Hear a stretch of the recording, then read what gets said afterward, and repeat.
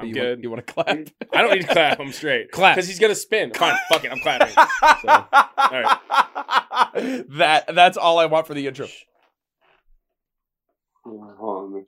Do you have your vape, by the way? Yeah. Okay, as I found it on the desk. I just want the intro. All right. I'm not going to clap. Fuck it, I'm going to clap. And then this.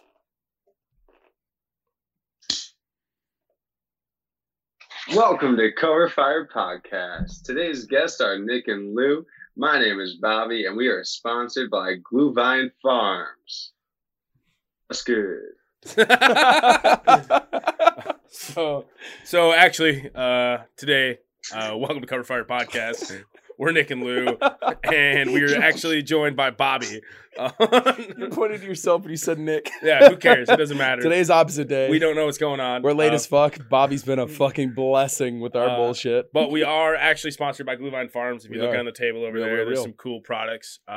We'll put some links in their shit or whatever.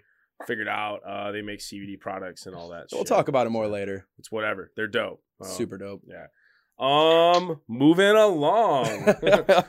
We just had a really rough 2 hours trying to get this shit going.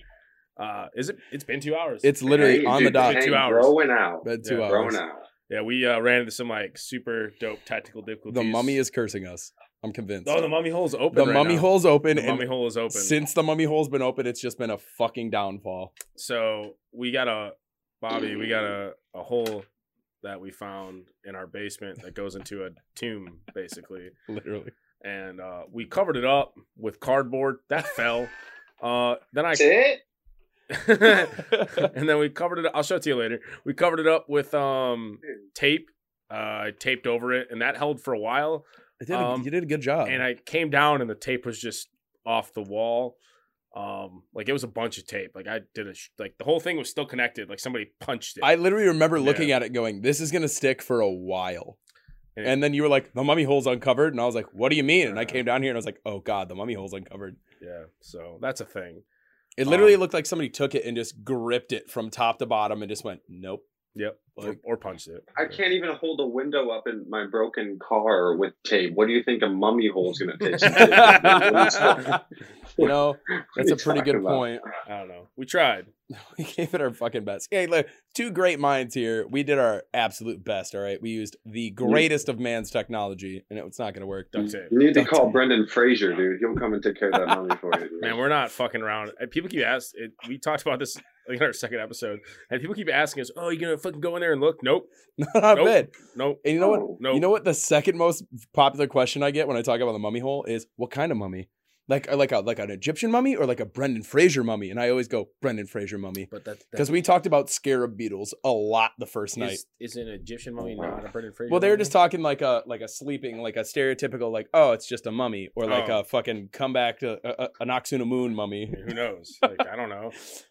I'm just gonna assume the worst, and I'm pretty sure you are too, based on our first night here, where we were both going, no, mummy. So well, during the pandemic, dude, toilet paper can be hard to come across, dude. So that mummy, you could have snagged some TP off it. You know Hey, you're full of ideas, man. Genius. dude, hey. Genius. Say two's company, but three's a crowd. I call that man antisocial. You know what I'm saying? So, Heard. what's up, guys? So, all right. So That's a bad joke, man. That was fucking terrible. Well, this is Bobby. So tell us a little about yourself. What do you do? Yeah. Are you a big music boy? What do you like to? You write music. You play music. What do I do? So I play. So what do I do, or do I play music? Sure. Do you make? Yeah. So I play all some those music. things. Yeah. So I do some things sometimes, and then I play some music. I am a big musician. I learn how to play music properly. So that's what I do most of my time. Super descriptive. I have a big music. I learned to play music properly. I do it right. Yeah, there's some instruments My mom had said that that. Wow. I play, We're gonna and I win do some it. I do awards it for at this. some times or some days, and What is happening? yeah, dude. So Are Yeah, you dude, a I've been trying musician? Are you mentally stable? Dude, I saw a horse in a stable once, dude. If that's the same thing, but maybe not. Anyways. Oh, But yeah, dude. So I play music. Yeah, I do play music. I've been writing my own,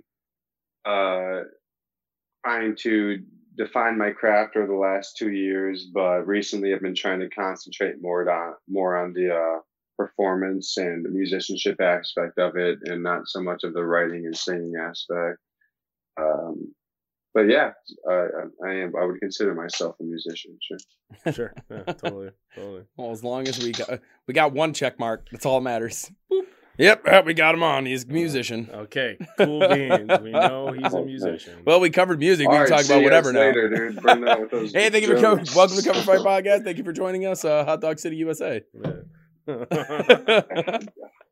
dogs, dude. Oh, So yeah, what instruments do you play? Like I have notes. I see you. I have written down here, big bass boy, because I'm great at taking notes. So I know you play bass a lot. Yeah, so I actually started playing bass most recently, but it's been my calling for a while. I just didn't have the motivation until recently to actually dive into it. But I play guitar. Mainly, I'm a singer. I play bass, drums, ukulele, learning how to play the piano. Kind of a jack of a few trades, master of none. Hell yeah. he's a really good singer. Don't let Yeah. him fool you. Oh, Yeah. trust me. The second biggest note I have, on top of bass boy, is big ol' sing boy. That's my second biggest note. He likes to pretend like he can't sing that well. Oh, He I can. think I've heard Yeah. stories about this. Like, He's a Sometimes he's a piece of shit. so I've delved into your kind of your social media, and I've seen quite a few, like just you performing like in like the smaller settings, not necessarily like live, but like jam sessions. And every time I click on the video, I'm like, damn, this guy's got a really good fucking voice. And that's definitely the thing that like hits me every time. I'm like, holy fuck, this guy sings very well. Yeah, I really wanted to go to school and learn how to properly sing, because I've taught by ear myself by ear, so I wanted to learn technique and specifically how to sing certain styles, but with going to school for that kind of thing. I mean, going to music school in general is kind of a gamble in itself, but going to school for an instrument, you can replicate somebody else's sound a lot easier with an instrument, but with your voice, you're kind of born with what you have. I kind of think, like I'll never sound like, what we were jamming out earlier, some Celine Dion. Mm-hmm. But on an instrument, I could play, something similar to what she sounds like, maybe, but singing wise, I couldn't. So I think by taking this break and concentrating more on how to play an instrument and how to play music in general, I kind of learned how to express myself a little bit more through an instrument than my voice. So I kind of chose the instrument more than my voice. Yes, in those two acts. So when you talk about music school, I know you recently got accepted to Berklee College of Music, because I don't know if that's the full title of what it's called, but I know Berklee is a music school, or they have a music program, I should say. Yeah, that was like what on that was the 26th of March. I saw that. Creepy. Oh yeah, that's my job. Yeah, he's really creepy. He creeps social media pretty hard and finds out things. I like to be weird. Yeah. So accepted to Berklee, you're starting that when, and what are you going to be doing at the school? I should be starting in the fall. I auditioned for bass guitar performance, but I read that you don't really necessarily declare your performance maybe till later semester. I'm not exactly sure, but my goal is to major in bass guitar performance for sure. Oh no shit. The fall, I'm not really sure if I'm going to be going to the Valencia campus or the Boston campus, but I was selected to go to the Valencia campus, which I'm going to try my best to go to. But if not, I'm happy with either. I'm just, insanely happy about this happening. It really caught me off guard. So, what was the amount of work? Like how? I mean, I guess I should say, like how hard or did you work? What kind of effort did you pour into getting accepted into that school? We just real quick, we just had 2 guys on that went to Berklee, and we kind of, I don't want to say we glossed over it. We didn't really get into what the acceptance part looked like. I know you said you auditioned, but I mean, for you as a musician trying to get into that higher level of learning, like I guess you've done a lot of difficult things in your life, and we'll get into that. And you've done a lot of hard things. You've been through a lot, but like what, in comparison to that or to some of those things, how hard and difficult would you say your journey to getting accepted into school was? I think I wish I could have a better answer for you, but based on the circumstances with the coronavirus and it not being in-person audition, it was virtual. So that kind of probably changed the experience, and might have enhanced a little bit. I don't know, made it a little bit more weird, might have, maybe not. The stakes that I put on myself when it came to getting into that school, the preparation for it. I read recently that you prepare your whole life for something, you just don't know it yet. Mm-hmm. So, which I guess I can kind of see with Berklee in general, I didn't have really much of an idea or much confidence in getting in. So the preparation was just kind of just going to the community college I've been going to for the last year and a half and learning how to actually play music and, look at music differently. And I'm sorry, Sully, it's okay. Is that a dog?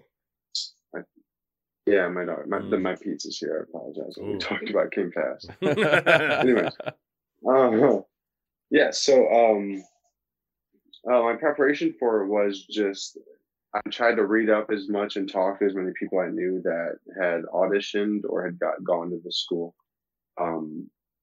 and just what I concentrated on was that the first thing that it says is to pick a piece of music to play. But a lot of the other schools require you to, because they're jazz schools, pick a jazz standard. You have to play these certain songs within these certain parameters. But they were just kind of like pick a song that you think represents you and your skill and who you are, which I put a lot of thought into that and tried to amplify my personality and how I view music through my choice. And I really practiced that song over and over again. But I ended up switching my instrument a few weeks before the audition to bass. I was going to go for guitar. And so then I kind of had to switch up my thought process on that. But I think that worked out in the end because I got in. But it was just trying to be comfortable with my instrument and be comfortable with how I hear music and see music, because that's kind of the questions they ask you. So, what was the song you auditioned with? I Want You Back by the Jackson 5. Oh, it's dead. Nice. Yeah. That's fucking dope. That's a good fucking song. Yeah, they seemed kind of cool about it. It seemed like the person judging it was happy with it, because I'm sure a lot of people might choose songs that at least I hear that they're trying to, show how great and fast they are, or technical they are. But I just saw something that was happy, upbeat, and the bass line in that song, whether you know it or not, that's what you remember in the song, and especially in that kind of song or Motown songs, like like that's what you remember in that song. That's the bass line. That's so dope. Yeah, I chose that song, and yeah, for sure. Very muscular. Very, very, very muscular. I mean, but so You guys are in D-Town, around D-Town, Michigan, dude. yeah, I mean Motel's the that's shit. well. Before Yeah. we dig into that, I mean, why Berkeley? Why did you choose Berkeley of all the colleges?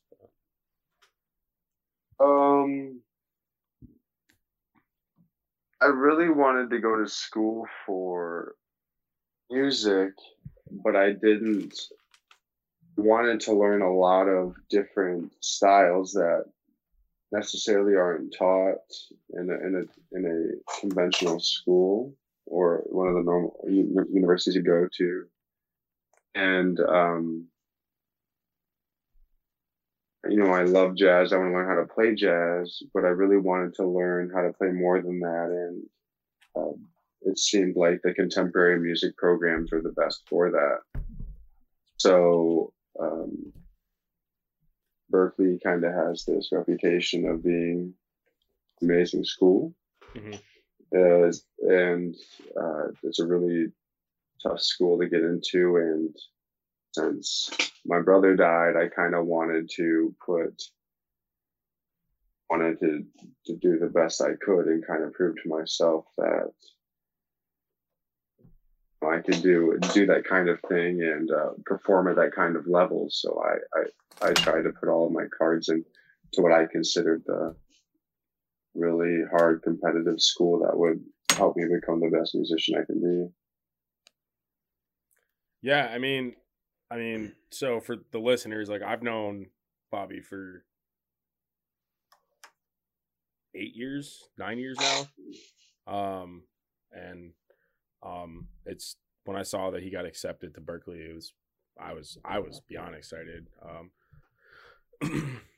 Definitely something, knowing him for as long as I've known him, music's always been a huge passion for him, and something he's always loved doing. So for me, just to see that he's kind of progressing even farther into that and doing these things, I thought it was like super cool. And definitely just wanted to hear, because we haven't talked much about it. We actually haven't talked a lot recently.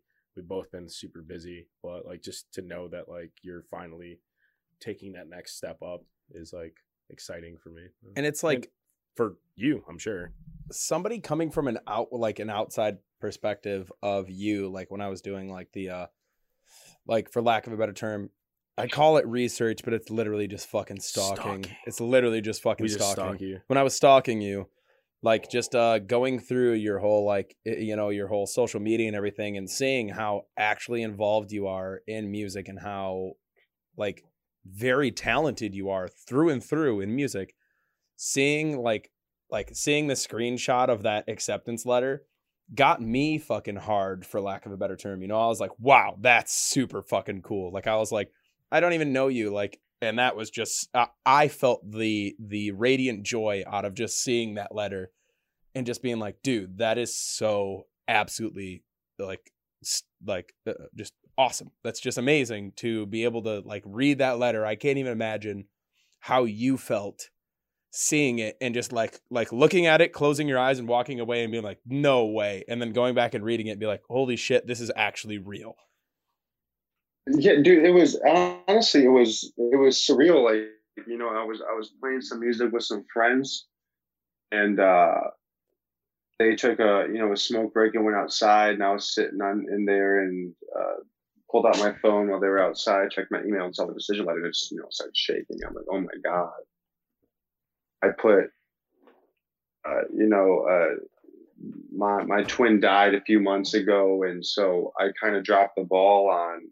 It was during my midterms and everything. So and during that process, I had to apply to a bunch of colleges where I was going to go next. So I really was just overwhelmed with all these things I had to do at this time, along with that whole ordeal. Yeah. So when getting into Berkeley was really emotional, because I really felt more of a pressure to do life better than I was. And do the best that I can. And in my opinion, that was going to Berkeley. So when I got it, I just started weeping. I didn't even make it through like the first, 2 or 3 sentences where I said you were accepted. I just started crying, and they came back in, and they were like, "Oh, dude, you okay? You crying?" I'm just like, "Oh man, I got to Berkeley, dude." Like crying, man. So yeah. It's seriously really really want to post it because I don't want to do it for like a braggadocious type of thing, but like I am really proud of myself because You should be I've worked proud. really Yep. hard to get to I am, someone who grew up really poor, still is poor, and going through the things that I've experienced and being able to persevere in this type of way educationally meant a lot to me. That's still, it's like just super fucking cool. I can't even imagine how surreal it felt for you. Well, yeah, but what I meant by the 3 sentences thing, that like the 4th or 5th sentence said it like, you also were expected to go to Spain. My grandma, as I sent it to her, and she was like, "You're going to Spain?" I'm like, "Oh man, she's going senile, dude. I knew it, of course." Then I read it, and I was like, "Oh my god!" Like, like fuck. so that was even more surreal. That I didn't even realize that at first. So when I saw that, that was just like, wow, that sounds like an amazing experience to really open up my mind, musically and perspectively. So. Right. So we took a quick little cut there. If you notice the weird shit. If you notice the fucking 5th fireball in the middle of the my table cat that wasn't there was before. hiding underneath the couch in the basement and kind of threw me off guard. Yeah. But so earlier you brought up that me and Nick live around Detroit. Oh, sorry, acid reflux. And I used to live in Detroit and yeah, whatever. I Now lived in the greater metro we live Detroit in area. Grand Rapids. And actually, Bobby, where are you from? I was born in St. Augustine, Florida, but then I grew up in Dexter, Michigan, outside of Ann Arbor. Dexter. That's kind of where I'm from, and whatever about all that small talk. How do you guys know each other? Let's talk about you. This is my podcast. So me and Nick know each other because we rode the short bus together. he rode my bus while I was in high school. You rode my bus. No, I was like, no, that was my bus. That was my bus. It was So you actually guys were on in the a side it said relationship in high school. the May bus. Yeah, we used There to was kiss like- in the back of the There was bus. like 6 of May kids on that bus. There literally were Yeah. 6 May kids on that bus. It was fucking wild. Yeah, so he rode my bus in high school, and then we just kind of became friends Yeah, over music. after that. Through Are you putting a condom on? Okay. Did you know? So you knew May during his dancing phases, his breakdancing phases. He did not. Or know. was that? I knew him towards the end of the breakdancing phases. Everybody knew me when I was able to dance. They just didn't get to see it. So I saw you dance quite a bit. he's seen me dance. Yeah. You would always be like, you can't know him and not know that he dances. Yeah. Like you're like, "Hey, what's your name?" He's all like, "What's up, dude?" Every time. So even we didn't. if it's we a didn't, girl, we didn't he'll just be like, he'll make his dick dance a little bit, and he'll be like, we didn't it's me. release that episode, but we did talk about how everyone doesn't like. I'm actually a shockingly talented dancer. You're very good at dancing. and people are It is. genuinely surprised by that. I can't do much of it anymore because I'm old and out of shape. I gotta look this up really quick. But yeah, keep talking. But Still got it. tell everyone how we know each other. Since it's our podcast, not yours. We're on his podcast. Yeah, We're on so- Bobby's podcast. We're not recording right now. Yeah, it's just him. Okay. Wait, why? We're joking. We're joking. No, it's We're joking. Big joke. Oh. I was like, dang, I just fired this to me. I pulled the Wendy Williams. So then, so we met. I think we both had a DUI and it was community service, right? And Yep, that's it. no, That's it. So somehow, in the fates of the universe, you're a twin, right? I am a twin. Yeah. Rhetorical question. I know that. Oh, when's your birthday? Same day as yours, November 8th. We are both twins. Both have the same birthday. Both somehow had the same MOS in the military, Mm-hmm. and I ended up under his slippery command Yeah. when I out of combat medic school. May was in charge of me when I got there. This is team leader. And Team leader. and we That's what you always have been good at. yeah, you know, I give a lot of my everything that I know. You know, they teach you just enough to kill somebody in school, you know. And then, but when you get to your unit, they teach you how to actually, you know, do what you're supposed to do. And throughout all 7 years of my career as a medic, I can definitely thank my successes, like I say, my failures too. That's on you, bro. But I'm just kidding. I'll take it. I'll take it. You did taught this. me. You know, he taught me not only how to stand in the corner, but he also taught me very much how to save somebody's life faster than anybody else. And that was the reason why I was promoted so fast and reached the successes I was, because of his teaching. So that's how we met, you know. Yeah. So I mean, you came to the unit. What are you, a private PFC or some shit? Stupid PV2. We got a bunch of new people all at once. Some of them were good. A lot of them, a couple of them were not good. As far as medics go, as far as being a medic, because that's what we were both medics. And Elder here was just like, and immediately you could just tell he had this knack for the job. He's a little fucker. He was competent. He was competent. He was a little fucker at times. Like, I mean, I had to like. I mean, look at him. Weren't you the fuck face that left his fucking rifle in the bear? Was that you? Was you? Who was that? I don't know. He did some dumb shit sometimes. I had to fucking chew him out. You know, for me, like the medical training, I always took super seriously, very seriously, and I like that was when you would hear the worst from me is when you fucked up during that training, is because I've always taken that the most serious. Like, you have somebody's, as you should. You're these guys that you're with, you know, when you're out in, you know, a combat zone, or not even in a combat zone, just even in garrison, when you're with these guys, they're trusting you to be able to be there for them. And if you can't take it seriously, and if you can't learn, and you can't pay attention, and you can't be on your shit, I don't want you anywhere near them. You don't need to be. So he, as much as shit as I gave him, and as much like stuff I put him through, and much screaming in his fucking ear and putting him in the corner and whatever, he always persevered, and he just kept working at being better. And that was always a great thing to see. And that's why. Yeah, the biggest thing that I think that I learned, you know, a bunch of things in common outside of, I mean, yeah, we were both in the military, but we had a very similar sense of humor that was really crude and rude that only like you and I really understood, and some NCOs encouraged, and some, you know, but whatever.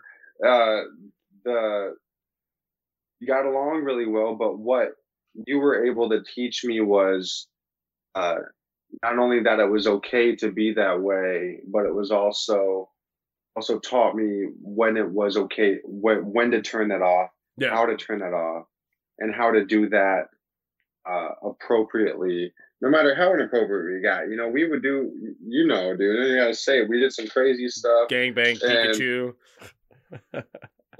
Yeah, you know, we even transferred to a different unit for a little bit together. You know, we did some things together, dude. And throughout that time, it not only was I might have been a little, you know, as a private, and I pushed your buttons, you know, but when it was serious time, you taught me how to do that. And you know, I'm sure I can very much thank you for that, because that lesson also bleeds into other aspects of your life, you know, when it's time to be serious, when it's time to make a penis joke, you know. So a lot of people don't get is that you can't be serious all the time. You have to be able to keep morale at a high point. You have to be able to joke. You have to be able to be friendly with each other. You can't just fuck you, blah, blah, blah, hard charge the entire time. But when it comes down to the nitty gritty, and like when you have shit that you have to take care of, like for instance, in combat, like you have to make that switch and you have to flip it. There's no in between. No. When someone's life is on the line, like you have to make flip. And I wasn't like, when I showed up to that unit, like it was different because, like I was one of like 2 or 3 medics that had been in combat, and I didn't really mesh well with a lot of the other medics because they weren't taking it as seriously. Specifically, one of the NCOs who ended up getting promoted into a position who had no reason to be in that position. And I didn't mesh well with it at all. And like he was telling me how to do things when he had never done these things. And, you know, you have to kind of step back in the military and do that. But like when you're putting people's lives in danger, when you train somebody how to do something and you're not training them properly, that's fucked. You know, one thing I've always maintained is that the book teaches you the basic way, and there's a by the book way to do things. And it's this one way. Doesn't account for real life variables and changing scenarios. So many things happen, especially in combat. It's like a tree. Yeah. There's just, you don't know what's going to happen. So it only can account for what is 100% specifically known. And so when you teach somebody the book way, that's fine.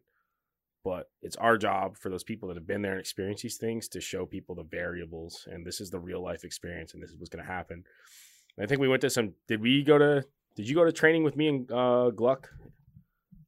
I think, you know, not only when I got to the unit, it was kind of like there was those other guys that were in similar seniority to you, to where you guys had to pick like your runt of the litter, you know, that came in.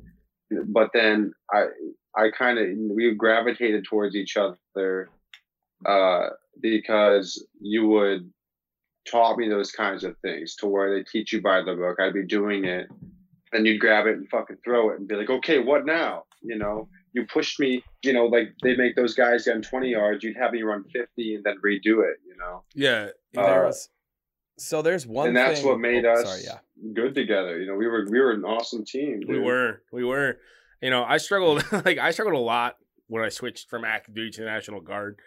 You know, like I remember when I went to Table 8 training at Fort Custer. I don't know. I can't remember if you were there for it. I know I was there with Gluck and someone else. Was it? I don't remember who else. There was someone else there. And I remember like they had these 2 medics teaching us this stuff, and it's fine. Like I'm cool with it. I got yelled at because when we were doing like assessments, I wouldn't grab a female medic's breasts and like full on grab them. And I was like, I asked her, I was like, hey, are you okay with me touching your breasts? And the guy was like, you have to train as you fight. And I was like, yeah, but I'm not, like, she's not dying in real life. Like, I'm not about to, like, obviously I know if she's dying, I'm going to do this. But, like, she's not. So I'm like, hey, are you okay with me touching your breasts? Like, yeah. So you don't do that. And I was like, yeah, but, like, I'm not about to, like, sexually assault this girl. Like, she's like, there's not implied consent. She's not dying. And then, so me and him did not get along the rest of that training, because I remember he looked at my uniform and I had like my combat medic badge on. He goes, I get it. You got the t-shirt. You've been there, blah, blah, blah, blah. He goes, and I was just like, heard. But like the other instructor, that's fucked. The other instructor like loved me. I did like my CPR training. Like, you should do your CPR research. And I got like 30 seconds into the CPR thing. I did the CPR thing, and he cuts me off like 30, 45 seconds into it. He goes, yeah, you clearly know what you're doing. You're fine. And same thing when we did you remember how you go into the trauma rooms, and like they have the dummies everywhere. So I had like one dummy. There's 3 dummies. I walk in. One of them's like shooting, or no, it had no legs missing, or no legs, and there was no blood coming out. So I'm like, that's dead.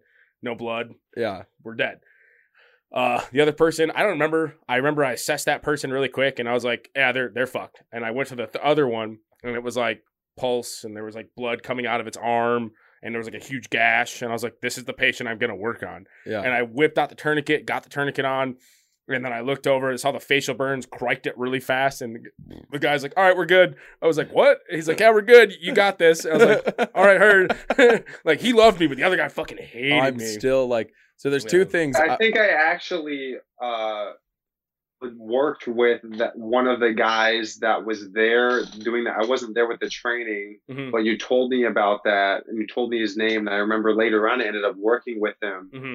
because I was in some position for the state of Michigan to certify all the medics and stuff. Yeah, and, probably you probably did. Was it which one? And then I don't remember his name. Wasn't he a flight medic? Yeah, they were both flight medics. They were both flight medics. One of them loved me, the other one hated Exactly. me. Yeah. So- Yeah, I think I actually worked with both of them, and then yes, I totally get that because when we're going through the same training, because I did what you taught me, you know. yeah.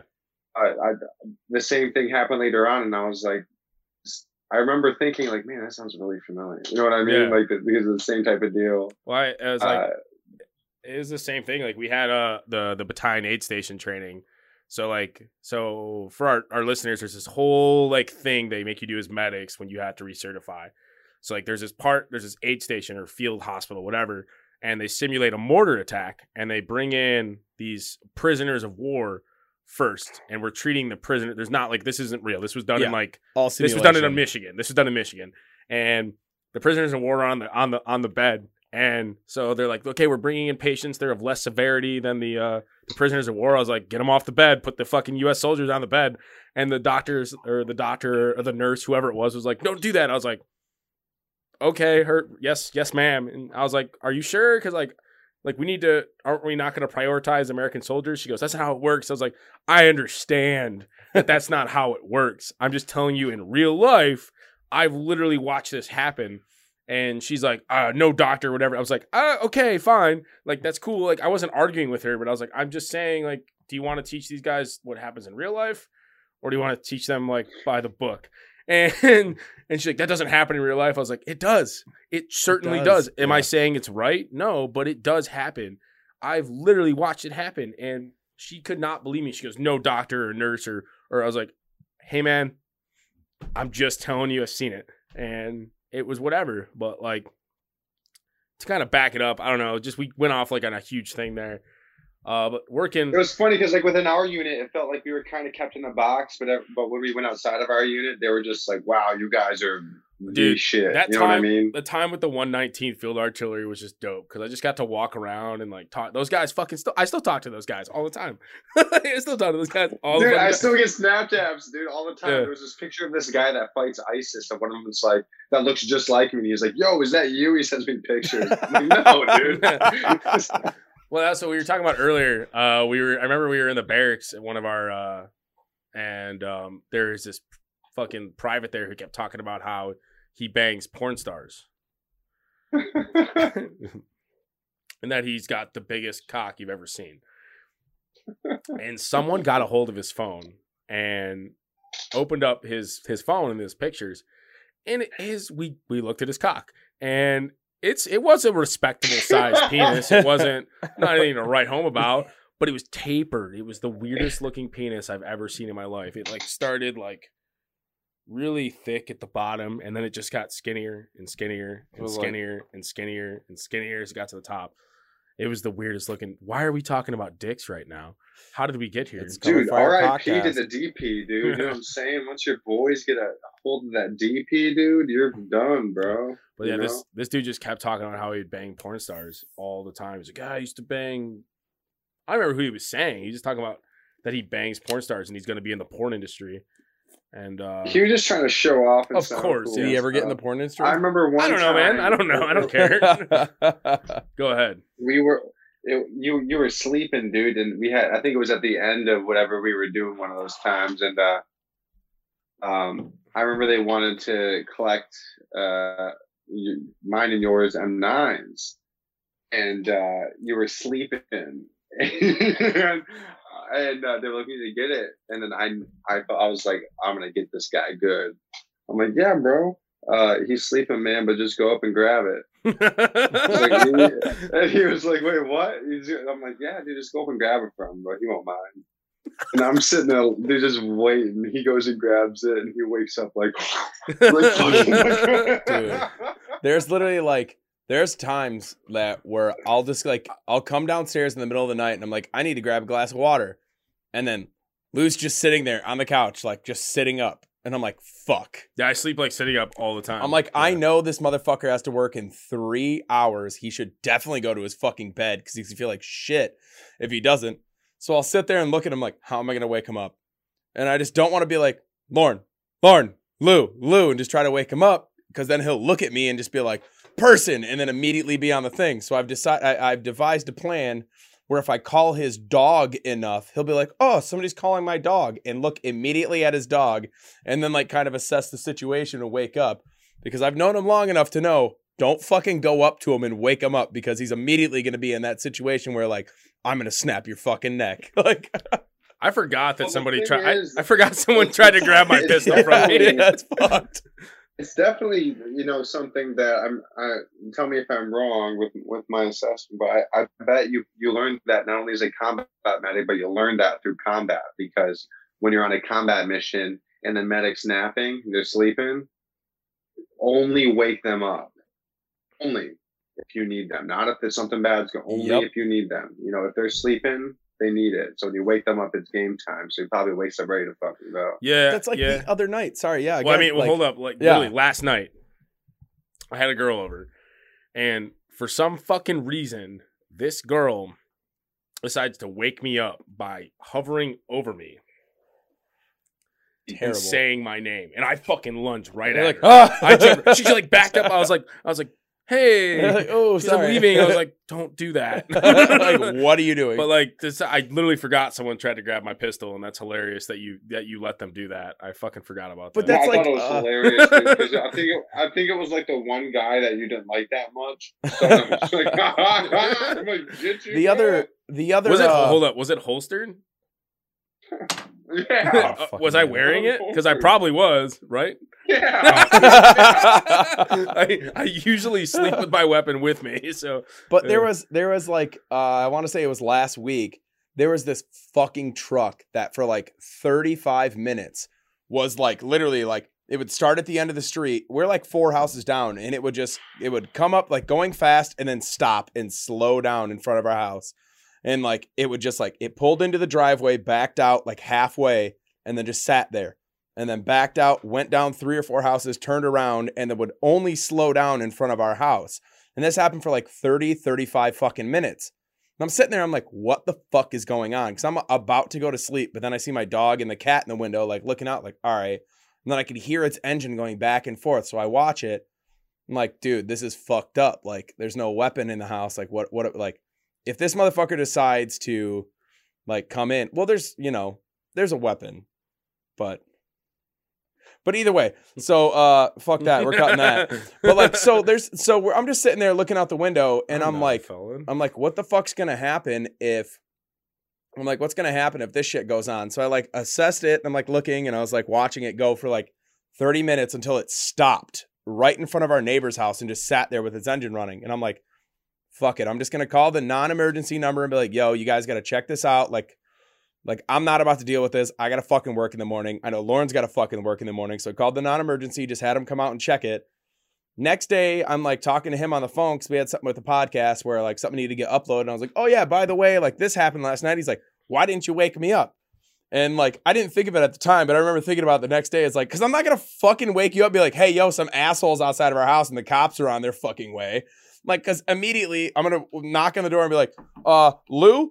Somebody's outside, like just chilling, and you're immediately gonna go into fucking combat mode. Like, here we go. This is what we're gonna fucking do. Like, no, you're sleeping. You're actually asleep in your fucking bed, being peaceful. I'm not gonna get you into fucking riled up mode in my bed of all yeah, places. exactly. I'm not gonna get you into fucking riled up mode in the middle of the night, just ready to go.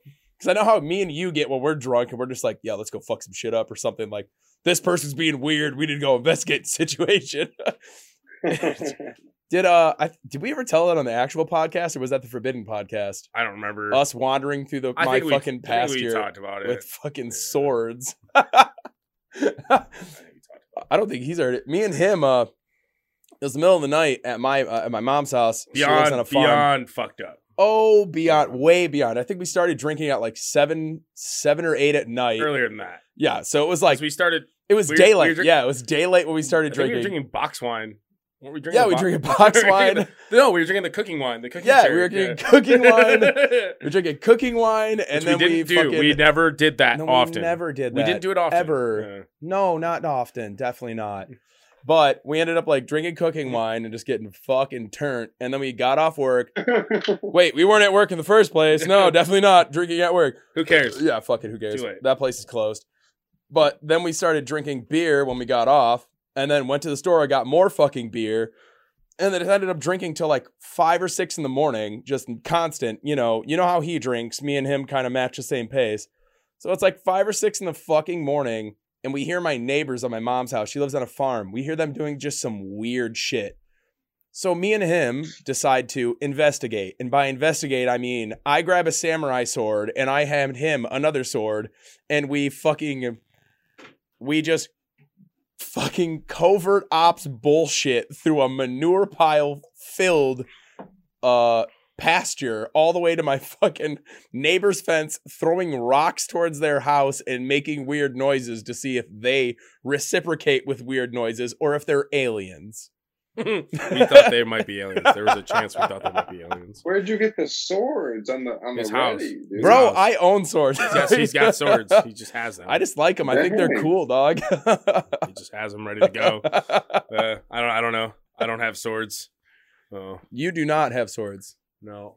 I do have swords. I don't need a gun. I kill motherfuckers with my hands. I got a samurai sword. I seen it. I seen you I rip a seen man's it. jaw off with your bare hands. You ripped the man's jawbone off. I seen it. So we definitely just kind of talked a lot about Wow, welcome to the music podcast where we talk about war stories. the military shit, man. I mean, there's something I wanted to ask about that, but like I just wanted to say, since we don't talk much, like obviously it's been a pleasure serving with you. I'm super happy to see you progressing. Like, I don't know, one of the things that's always made me, and it's kind of a sentimental thing I'm about to say, like super happy is seeing, and like not you, I've had other soldiers do it, just letting them saying like the amount of influence that I've been able to put into their careers and to them as a soldier, and to them even not even just as soldiers, I'm moving on in their life. It's awesome. When I hear that shit, it just chubs me up, and I want to say like it doesn't give me like a hard on. It just like it hits me hard that it gives your heart a hard on. That I've been able to make a difference. Because I always feel so negative about a lot of the things I've done in my life, and when you guys say things like that to me, not just you, but you do it a lot, but like other people too. It's just like it makes me feel great and positive. Makes you feel things. Makes you feel better about the things I've done in my life. Makes me not feel as much of like a piece of shit. I think you said off camera, like right before you started, you said something about like you like, hey, thank you for 151. I can't even remember what it was. It was some number. You're like, yeah, thank you for this. And he was like, wait, what? And then he was like, well, we'll get to that in a second, and kind of like glossed over it. And I remember thinking that, and I was like, wait, what the fuck did he say? And I wanted to ask you about that. Yeah, it was just with whatever you can actually talk about. Yeah. It was just I was just thanking him. I mean, I love you, dude. Yeah. For as long as I've known you, Yeah. even when I just met you, I was like a puppy to you, bro. That's why every time a freaking hot girl would come in the aid station, he'd throw me in the freaking corners. He'd know I'd freaking try and throw some game or something. He did. He was always trying to do that shit. Always trying to do that shit. Oh, dude! I remember one time he was really trying to just humiliate, to really cuff me, dude. and he had me sing the Star Spangled Banner, sing in the corner, or no, the Soldier's Creed. I did. I was being all sassy about it. He smoked the shit out of me, dude. But it was all fun though. You know what I mean? Like it was just like all the other people there. Yeah, I enjoyed, but and they were good medics as well, and they were smart and great. Yeah. But, there wasn't any there was no one in that unit that I didn't enjoy serving with. Yeah, it was just that it was like freaking. You could tell that he wanted somebody who was serious, and I think he could tell that I was serious, and then we both also very much took it not seriously all the time. So it like until it was time to do it. So we both just like boom, and so I learned so much from him because right off the bat, it was just this weird sadist relationship. Yeah, go stand. I had. Go stand in the corner. Maybe sitting there Go stand in the fucking corner. So one of my favorite punishments to do to people was make them stand in the corner like a child, and then humiliate them by making them say what they did wrong over and over and over again, or some stupid shit. Yeah. So like everyone could hear what they did, and they just were like, if you're gonna act like a child, you're gonna get treated like a child. Just go stand in the corner. Yeah. So, yeah. That was like my favorite thing. I feel like I think you've said this on the podcast a couple times. Like you've been like, yeah, I made this like you didn't say specifically who, but you were like, I made this person stand in the corner before. I mean, he was the most common. We joked a lot. Like a lot of times that more often than not, when he stood in the corner, it was more for fun and bullshit. Yeah. Because he would humor me with it. But I did often make people do it. Like do it seriously. Yeah. I mean, because there were with the group of people that came and joined. I mean, they were all great people. They're all great soldiers and great medics, but they, when May did that to them, that would discourage them. You know what I mean? But when he did it to me, and I was like, "Let's go, dude! What's up?" Corner time. Do you remember Jar Jar Binks? I don't want to say his name, but you know who I'm talking about. Dude, Okay, hold up. For the rest of my life. Were you there when I took my helmet off and threw it at his chest? Didn't you? Oh, you told this. So you told this on the podcast that we're not going to release. Oh yeah. So basically, we're in a convoy, right? And if you're the lead vehicle of the convoy is turning, you're clear to turn, right? Or the vehicle in front of you is turning, you're clear to turn. Obviously, you're going to look a little bit, but you're not. You're going. Convoys. Yeah. You don't stop. You keep moving. Lead is lead. It doesn't. You just keep moving in a convoy. The convoy doesn't stop for shit. You keep moving, right? So, convoy vehicle turns. I start to turn, and there's a fucking kid riding a bicycle, and I almost ran this little kid over in an up armored Humvee. Each doorway is like, what, 500 pounds or some shit? Something stupid. Yeah. Like, I almost run this kid over in an up armored fucking Humvee. And I'm like, this is dope. So I'm already pissed off at this guy. He's already upset me enough this day. Keep in mind that if May was in a convoy, it was usually, like the buddy driver. And I was driving. I was driving this time. That was usually, yeah. I was usually the TC, and I worked a lot, so like I would end up sleeping quite a bit. And this time I'm driving, and I was like, yeah. So it's extra special. He's extra pissed off. Yeah. Normally I don't drive because I'm just like, you're fucking doing this. Yeah. And we pull into the fucking. Everyone feared him as well. They all feared him because they knew that fucking. You know what I mean? They knew that their ass were going to be thrown in the corner, or they were going to be fucking asked a bunch of questions and be tested on what they were being asked. That's another thing I did. I drilled. And I was the only kid who would. I drilled people on random medical knowledge all the time. Yeah, I would come up to you and just randomly ask you medical questions like all the time. Like just be like, "What's up? What's up with this? What do you know?" But anyway, so I pull this Humvee into the motor pool. He gets out, I get out, I rip my fucking helmet off and just chuck it right in his fucking chest and just start. He goes right to the ground. I remember these are Kevlar helmets. They're not light. And I start just screaming at him in front of the entire battalion. The entire battalion is just all right out there. I got in so much fucking trouble for that. I remember comparing this to, have you ever seen the video of that church pastor? How did nobody get that on video? Like, how did that not happen? But I remember comparing this to that video of there's that church pastor who was just like, yeah, this kid was questioning God. And I just walked up to him and I punched him straight in the chest. And I crumpled this kid. And like, that's just the same energy. Yeah, that's just the same energy it came up with. But like, that's not as, like, that video is not as severe as what this dude did. We're gonna move away from this in a little bit, but who was the fucker? Was it you that I made do iron mics down the motor pool? Was that you? Who was that? No, I don't think it had to be. I think it was you. Never smoked me that bad. Okay, what are iron mics? I think. Hold up. I think it was you. We were at the motor pool. Someone misplaced their rifle. It was you, I think. You didn't. I had to be. No, maybe not. It might have been. I didn't do iron mics until like way. I didn't know if they were until way later. So an iron mic is basically just lunges with your rifle over your head. Oh, I Yeah, made but nonstop. Yeah, I made somebody do it down the entire length of like a 3/4 mile motor pool oh my and god. back. I know who it was. It was the one guy from D Town. No, it wasn't him. No, it wasn't him. Oh, Me, though. with the R, whatever that fucking dude's name. Yeah, him. It was the young kid. Yeah, it was him. Yeah, it was him. It was him. Yeah, lost his fucking misplaced his rifle, and I had it. This fucking podcast is gonna pop up in his YouTube recommended. He's gonna be like, that motherfucker. Man, I don't know. I don't know. I definitely like. There's things I regret about that because I definitely did lead a lot with fear, but I also there has to be a balance of fear and motivation and inspiration. Like you can't always there has to be a little bit of fear. There has to be like if I do this wrong, there's going to be recourse for my actions. You can't just lead with fucking hugs and kisses all the time. There has to be, if I fuck up, there's going to be accountability for what I did wrong.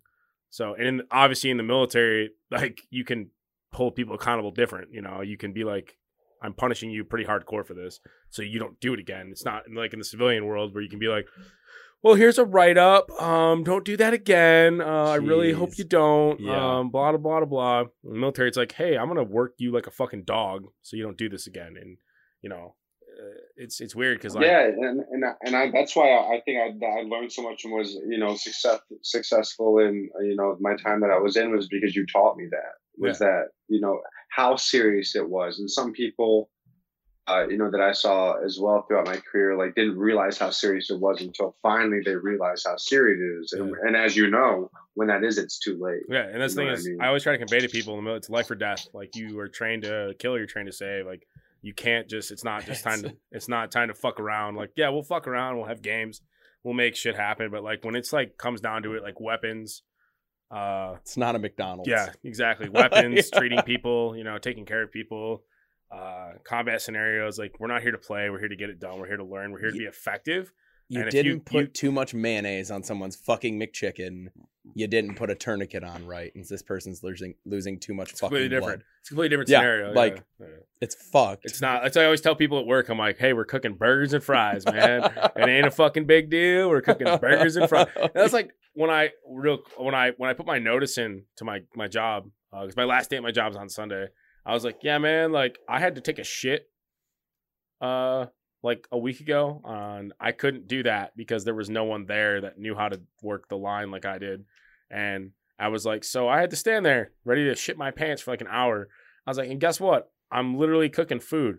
It's not that serious. Yeah. Like, this is ridiculous that I have to stand there and like hold my poop in. Like, I'm not saving lives. I'm not getting shot at. I'm like, I'm cooking food. And I was like, and to me, that's just ridiculous. Yeah. Like, so I'm good. I'm straight up okay. So, Lou, we were talking about recently how we know each other through the military, right? Yeah. So talking about how I was a musician. Yeah, season. And this is your podcast. What's up, dude? Man, we should have him here just for the recaps. I was actually curious. How has your experience as a soldier impacted your music?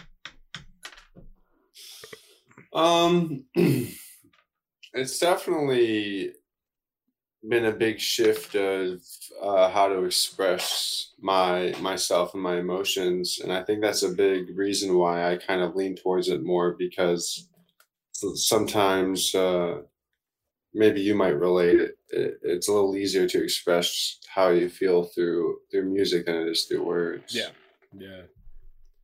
I mean, I can definitely relate to that. I mean, I don't really honestly. I mean, it's gotten easier for me over time to be able to talk about some of my experiences in the military. I mean, I guess when I say talk about certain experiences, more of the, you know, the combat situations, but just regular experiences in the military have always been pretty easy. It's just been easier for me. Well, I said easy a lot. Easy. This is an easy conversation where Easy Lauren's going to go on an easy rant. It, you know, for me, it's music's definitely always helped with listening, playing, whatever. But that's a little sweet. Drinking definitely makes it a lot easier. So that for some reason it's just Definitely. Is that Fireball bottle empty? No, there's some No. there's some Okay. there's some syrup in there still. So That was pretty full. Get Never some. mind. Cheers. Cheers. Yeah, fuck it. Let's go. oh, what are you drinking? I don't want to say the brand or anything, but it's a beer. I mean, say the Bro, brand. just it's go fine. for it. We I really, don't know. you I don't know if you'll literally. get in trouble or something. I don't know You're how not that gonna get in works. trouble. It's Welcome fine. to Cover Fire Podcast, where we talk about shit, piss, cum, and farts, and also whatever the fuck we else Welcome want to come on my farts fire podcast. Welcome to Come On My Farts Podcast. Jesus Christ. We used to sit there in the field, I mean, and come up with it's not gay if things for seriously probably Oh, so hours.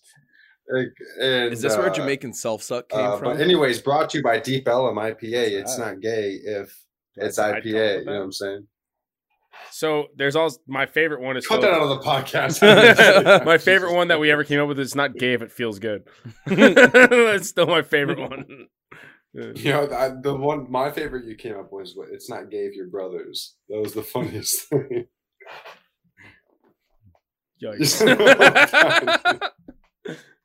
So that's like the fact that you just made that face, and the fact that you didn't remember the Jamaican self-suck is like hilarious. There was a point in time where I was working with you, and you just be like, "Bro, here are the Jamaican self-suck videos," and I'd be like, "What?" What? And like, what? What? And you would literally come in, you wouldn't come in like oh, hot to trot about Jamaican self-suck videos. But like eventually you'd come out, like, you heard of Jamaican self-suck videos? And I'd be like, wait, what? And you'd show me this video of this dude who'd be like, I can suck my own cock.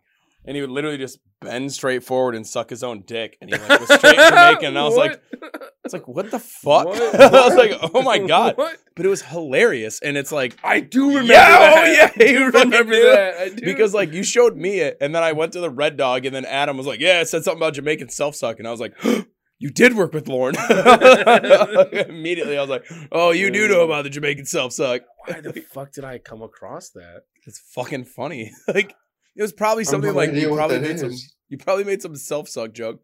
All right, so Jamaican self-suck. It's basically this video of this very tall, feminine black guy with a Jamaican accent that just says, "You want to see me suck my own dick?" And then he folds himself in half. Like, I'm not talking like he doesn't get down and like into a position. He's literally standing position and then folds himself in half and sucks his own dick. And it is wild. It is honestly a sight to see. That's probably why you came, like, that's probably why you showed us, because it's just like, that's impressive. Yeah, but like, how did I find that? I don't know. Show me this. I don't know. I have no idea. I have no idea. It was probably around the time I where I think it was was like, during your phase. it was probably around the time where I was finding all those weird ass videos, like the eating the cereal out of the asshole video and shit like that. Remember that? With almond milk? Yeah. I still don't get it. I don't know. There was like this. There used to be this weird porn site where there was just all this like E-fucked. E-fucked. That's what it was. I still go So on I was E-fucked. I think it's probably hilarious. I can only imagine that I was scrolling through E-fucked and came across that. Oh, it's probably definitely what it Yeah. was. Jamaican self-suck. That makes sense now. Yeah, I can only imagine that that's what it was. Because there would just be so much shit that you just scroll through and Dude, see all Like the most outrageous fucking like porn things ever. the trolling of wannabe porn stars is still to That this was- day that was one on of the E-fucked, yeah. funniest things I've ever seen in my entire life. Where it'd be like these subpar porn stars would go in and try to like make their name, and just they'd sign this rip on 'em. contract for this guy to just literally make fun of them while they got hate fucked. And some of the things this guy would come up with to say to them is just like pure comedic gold. Like this guy should have been a stand-up comedian instead of what he does, because he would have made more money than just making fun of girls getting plowed. Like, oh, fuck. I can't even remember some of the things he said. This was, Yeah. oh, fuck. This had to be in, when did you move away from Milford? 5 years ago? 5 years ago, something like that. So this had to be 6 years ago when these videos were like, me and you were watching these videos and laughing our asses off. Like, holy fuck. So there's that. Lots of porn. You were there, dog. Oh man. So what drove you to serve, man? Like why did you join the military? What made you want to do that? Tell us or die. Was it the song? Hold up. Was it the song? Was it the fucking song in the commercial? That's what got me. What was the song? I don't know. Some fucking the song they play. It wasn't even like it was just this fucking instrumental with the guy talking in front of it. I remember exactly what every time you talk about it, I know exactly what it was. It's like that's a dope ass song. Hold on, for me to serve, I would have to say I didn't want to go to college, so I wanted to do anything with that. And I wanted to be a combat medic specifically, though. So the Army was just kind of the way I went. So you were like, yo, I don't want to do big learny shit. Let's just save people's lives. Super vague. Yeah, I was like, that sounds really cool. I want to do something rewarding, and you know how that turns out. So. You're like, let's do something I definitely won't regret. Yeah, and that was which is, the Army. Just experiencing tons of trauma, for sure. Heard. No trauma. None whatsoever. It's totally normal. Just a regular guy doing regular guy things. Just a regular man living a regular life. So, do you sing in the shower, dude? Dude, I probably... You do. He literally sang the beginning of this. Don't. So yeah. I usually... Why are you being... I'm usually dancing in the shower more than singing. Don't lie to us. You don't dance in the shower. Probably. Dude, I dance so hard. Sometimes I drop the soap on purpose just so I can drop it like it's hot, dude. You know what I'm saying? Like, bullshit. Dude, send us a video. I don't believe it. I just throw on stuff I normally don't listen to, and I'm just like, oh, okay. I hope nobody else is in here. Yeah, when my dog's just over there in the corner, like, like watching. Laughing or being afraid? I don't know what that sound was. What? I can't. I mean, I don't speak dog, but it's what she says, dude. Like I can't differentiate scared between horny. Jesus Christ! Oh, Jesus Christ! Nightmare! I didn't mean it like that, but holy fuck! Nightmare! No! Oh God! So just gonna swerve. No fuck. So there's gonna be a compilation video of just things I say out of context that I don't fucking mean. Jesus fucking Christ! Oh my God. So, fucking hell! Scared of cover horny. Songs. Is there any songs that you are looking forward to covering, or do you want to cover? I want to start learning more. R&B, neo soul, jazz fusion songs that caused me to think music a little bit more differently than I do, which I've been trying to do more. So yeah, like some Jacob Collier, his songs are really complicated and a little out there. So now I want to learn how to play that kind of music, kind of in that direction. Correct me if I'm wrong, but did you not? I feel like you have covered one of his songs before. I know I have written down here you covered a Marvin Gaye song before, and there was a couple other artists I saw you cover. I didn't end up writing them all down. I remember I wrote down Marvin Gaye because I was like, I listened to it and I was immediately taken aback by it. I was like, holy shit, you did great. Like, and I think I remember, did you or did you not, or have you not covered one of his songs before? Like just singing wise? No, I haven't. I really want to. Because I even think his harmonies and his voice is incredible as well. But his musicianship is even better. So, but no, I haven't yet. Yeah. What are so on top of Marvin Gaye? What are some of the other like artists you have covered that like you really like loved doing? Because I mean, the Marvin Gaye cover was like awesome in my opinion. I really liked. Leon Bridges I really like his music a lot. I think he does a really good job of some like contemporary soul and I think he's great. So probably him. Yeah. And Don't be shy, boy. I was about to say that's it. I mean, it's not like I haven't enjoyed any of them. I mean, all right. I But, I saw you post a video of Lake Street Dive. That was dope. Yeah.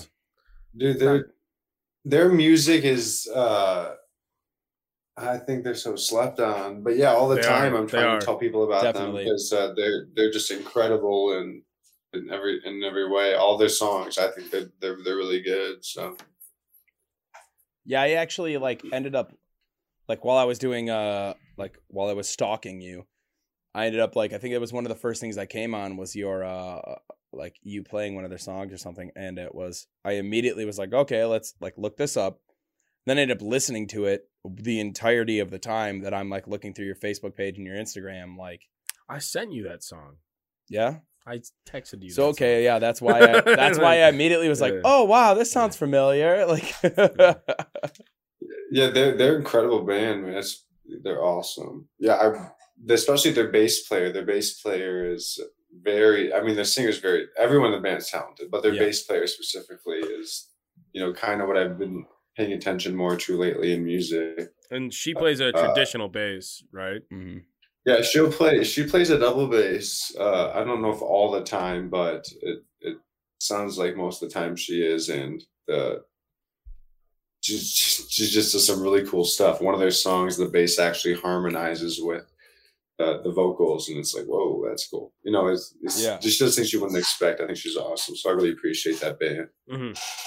And that's like kind of touching on that is kind of something that since I first started getting into like I can't really say since I first got into music because it's like from the time you're born you're listening to music, and it was from the time I like actually like started to develop my own conscious thoughts about music. I remember thinking like there's certain times where I was like, man, if the bass was like pulled forward or like harmonized with this, it would be really really cool, and like I really I feel like I would enjoy it more.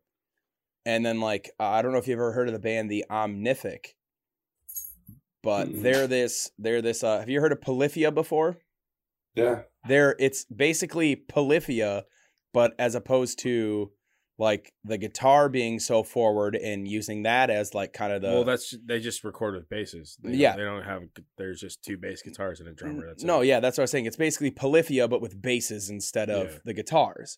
And they have this like, it's like instead of having like a voice that kind of like have this focus and this like kind of harmony coming through, it's one of the basses, and it's absolutely amazing. And I kind of like forgot about them for a while. And within this last week, I've been listening to him a lot more. And I just like was like, dude, this is definitely like something I've always, since I was a kid, remember being like, this is kind of what I want music is like the bass to be. But so yeah, you're all across the board in like the instruments you are good at and what you play. And it's out of all of them, like which one do you think would be the like? Would you say it was the hardest for you to pick up and like learn, like for you to like pick up and be like, okay, I can do this, like the longest period of time and the biggest learning curve you've encountered? I think the most effort I put into is actually the guitar, because that's kind of when I started studying with about 2 years ago. And since I've always kind of tried to play by ear, and everything I knew was just by like ear, what my friends taught me, that learning how to kind of like reverse engineer everything at that standpoint was really, really hard. But once I kind of got the idea of how to play that, and a tiny idea of how music theory works, it kind of translates over into other instruments as well. So it made the idea of,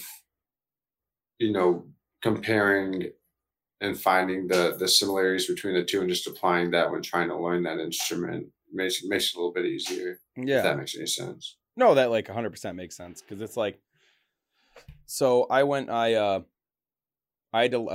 was in percussion. I learned percussion for a while. And one of the things that they were like, hey, you have to learn this is piano. And it's because when you're when you're playing the drums, you're basically just going, okay, I hit this head, hit this head, hit this head at this timing. But all of music is just more than that. And you have to be able to communicate as a whole towards the other people you're playing with, to where it's like, I heard this note and I think like when this note hits, I need to be able to do this. And like that, you need to be able to basically talk in the secondary language that is music. And it was like, I remember when I was learning piano, I was like, why the fuck do I need to learn this to be able to hit drum heads? And like later on in life, when I started getting into bands, it's like, okay, now I like from learning that, I'm like, oh, so when we come into this and you're playing these chords, I feel like I should go into this progression that leads us into this. And it just becomes easier once you learn that. So I kind of see like where learning, basically taking an instrument where you learn like the notes is going to be super fucking hard. And then that kind of makes it easier for you to spread out between there. Yeah, it's like looking at something from a bunch of different perspectives, being Exactly. able to understand a different way kind of helps you understand more of how it works a little bit better, so. Hell yeah. That was like with me. I learned guitar first. Yeah. And kind of just opened the door to be able to, well, I mean, technically I learned the euphonium first. And then, like learning how to read music through all that, and then picking up the guitar, and it just, having the ability to listen or to read and to do all that with music made it easier to pick other things up. Ultimately, I moved on from playing instruments because I get bored easily, and to have the attention span of a 2-month-old baby. So I just looked up euphonium because I was like, how fucking hilarious would it be to just buy a euphonium and just give it to you? Yeah.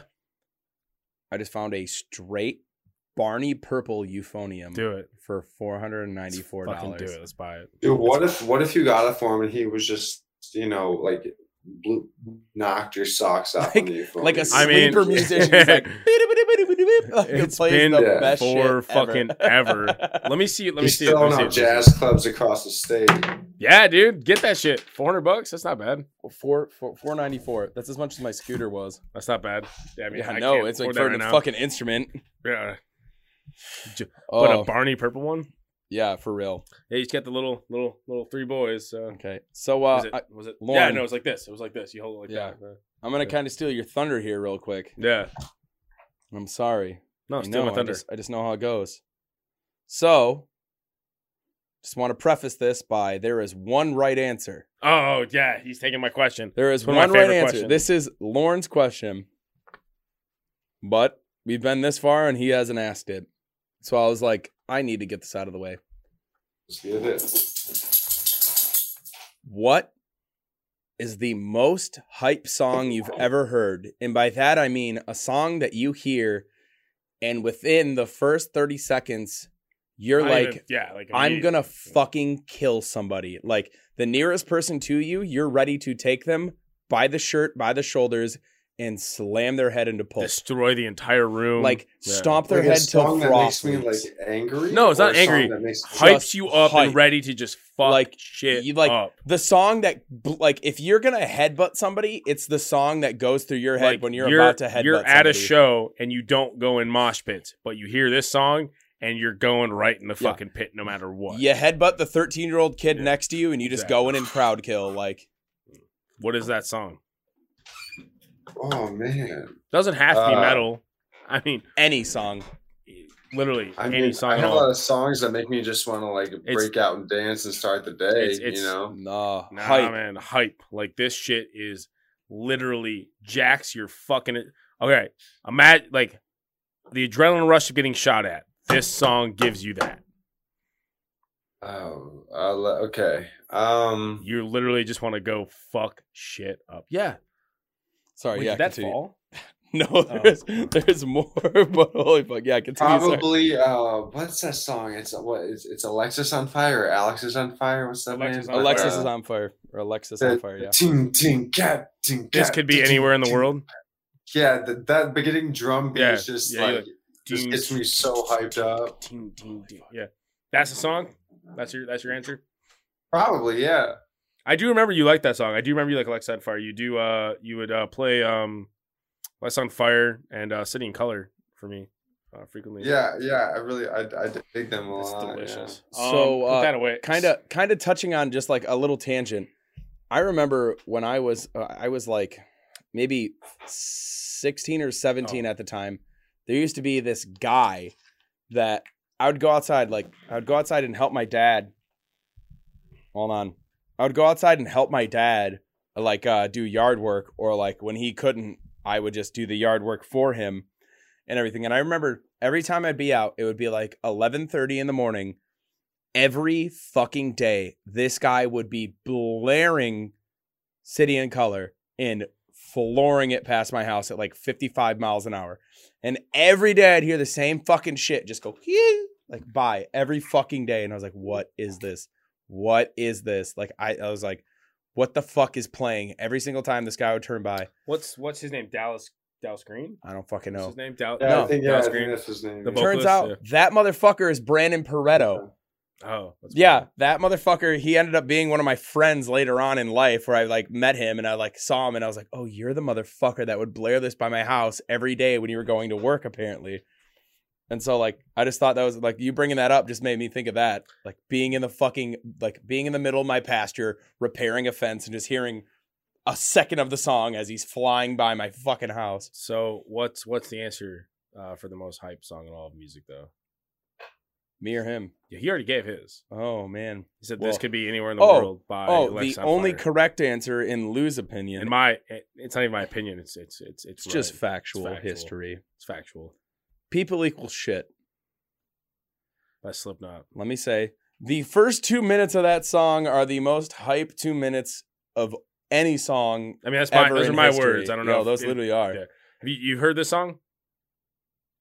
I'm not sure I have. Oh, when you get done, This episode's canceled. Get Yeah, the fuck out of yeah. here. when you get done with this, I'm gonna message you. Go listen to "People Equal Shit" by Slipknot. Actually, no. Don't do it tonight because then you're gonna stay up till 5 a.m. trying to hunt people down. Yeah, it's literally the first 2 minutes of that song. I can't understand that there being anything more to hype somebody up. I remember somebody asking this question on Facebook, and I answered it, and everyone was like everyone had their answers, and then everyone's like, "Wait, nope, this guy's right. This guy's right. He's got the like, we know that's him. It's him." Yeah, like I don't.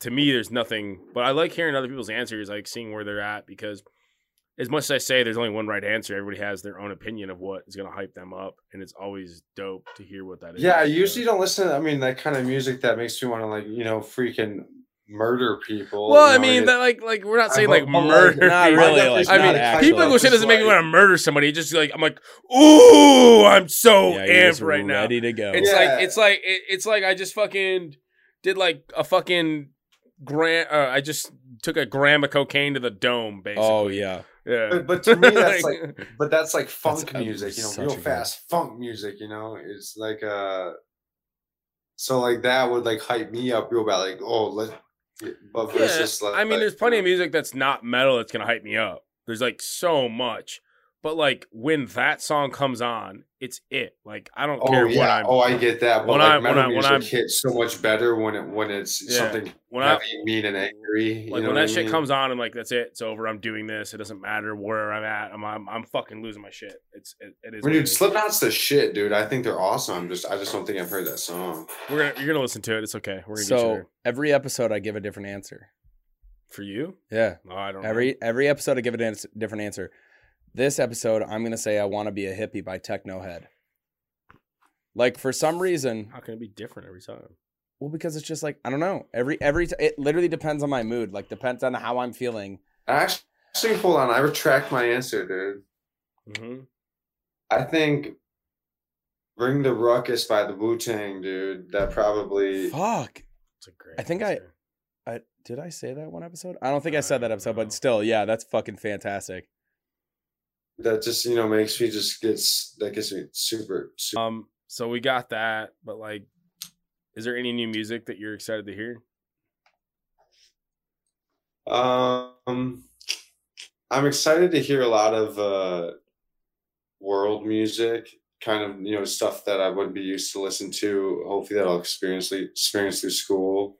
Stuff that I'd be exposed to that I normally wouldn't listen to, and I can hopefully learn from and apply to what I like to do, you know. I don't know exactly what that is yet, but I hope, you know. Yeah. Something, you know, it'll come. It's just like, eventually. So I was actually last night. So first off, I want to preface this by saying if this podcast has actually made me like, you know, when you like are listening to like a radio, like not a radio station, but you're listening to like you just hit a fucking song and it just creates a playlist for this song or this artist, and you're going on, you find that one song, you're like, yeah, I'm not feeling it right now. And you hit next. This, like having this podcast has actually made me not do that. And it's made me overthink other songs because of this. Where it's like, I think last night I was listening to Within the Destruction's new album, Yokai, which I actually don't mind it. It's not their usual shit. If you go into it thinking like this is Within the Destruction, I didn't like it. But if you go into it, like I've listened to it 4 or 5 times through and through now, and I'm like, okay, I actually enjoy this album, like as a whole. But like there was a couple songs that came on after it that I was like, fuck this. And I like went to go pull out my phone and change it. And I was like, you know what? No, I'm going to force myself to listen to this and respect it as the fact that somebody put a lot of time into this song and like it's coming up naturally on a playlist for me. So I'm going to take that time and I'm going to respect it. And I've noticed there's so many songs that I wouldn't like necessarily like, because I'm doing this, there's not a lot of songs that I would necessarily, it wouldn't stick out to me. Like I was watching last night when I was going to bed, I put on Survivor Man to go to bed. And I was listening to the music at the beginning of Survivor Man and like during the like commercial breaks, because it was like on YouTube. So he has this like little 5-second musical thing before it goes on to the next one when it's not like just these weird tribal breathing noises. And I was like, what kind of music would I kind of classify this as? And I was like, I guess world music, because it doesn't really sit in this genre. He has these different he pulls these different parts from each, like each little place across the world to make it into this like song that he has for the show. And last night I was actually thinking like, yo, I fuck with world music hard. Like there's some of it you listen to and you're like, yo, I could, this is pretty hype. I could get down with this. And then last night it's funny that you're talking about it because it made me realize like, I was like, man, I need to get more into this type of music, which I normally would not have just delved into head over heels. Like now I'm going to. Yeah. Listening to like music and instead of trying to impose your own expectations on whatever song you're listening to and just trying to accept whatever type of expression the artist was trying to relay is something that I'm trying to learn as well, you know, trying to appreciate more levels of music and that type of thing. So, and that's like, well, like coming from my perspective, especially I've come from a place where I found metal. I listened to this like fucking super upbeat Southern ignorant rap. Like it was just like, you know, wet pussy and I'm going to fuck that wet pussy and throw some money on it and then forget about this bitch. Like that's what I would listen to. And then like I found metal and I was like, yo, this shit fucking slaps. And then I got really hard into it and I was like, if there's not growling in it, I don't care about it. It sucks.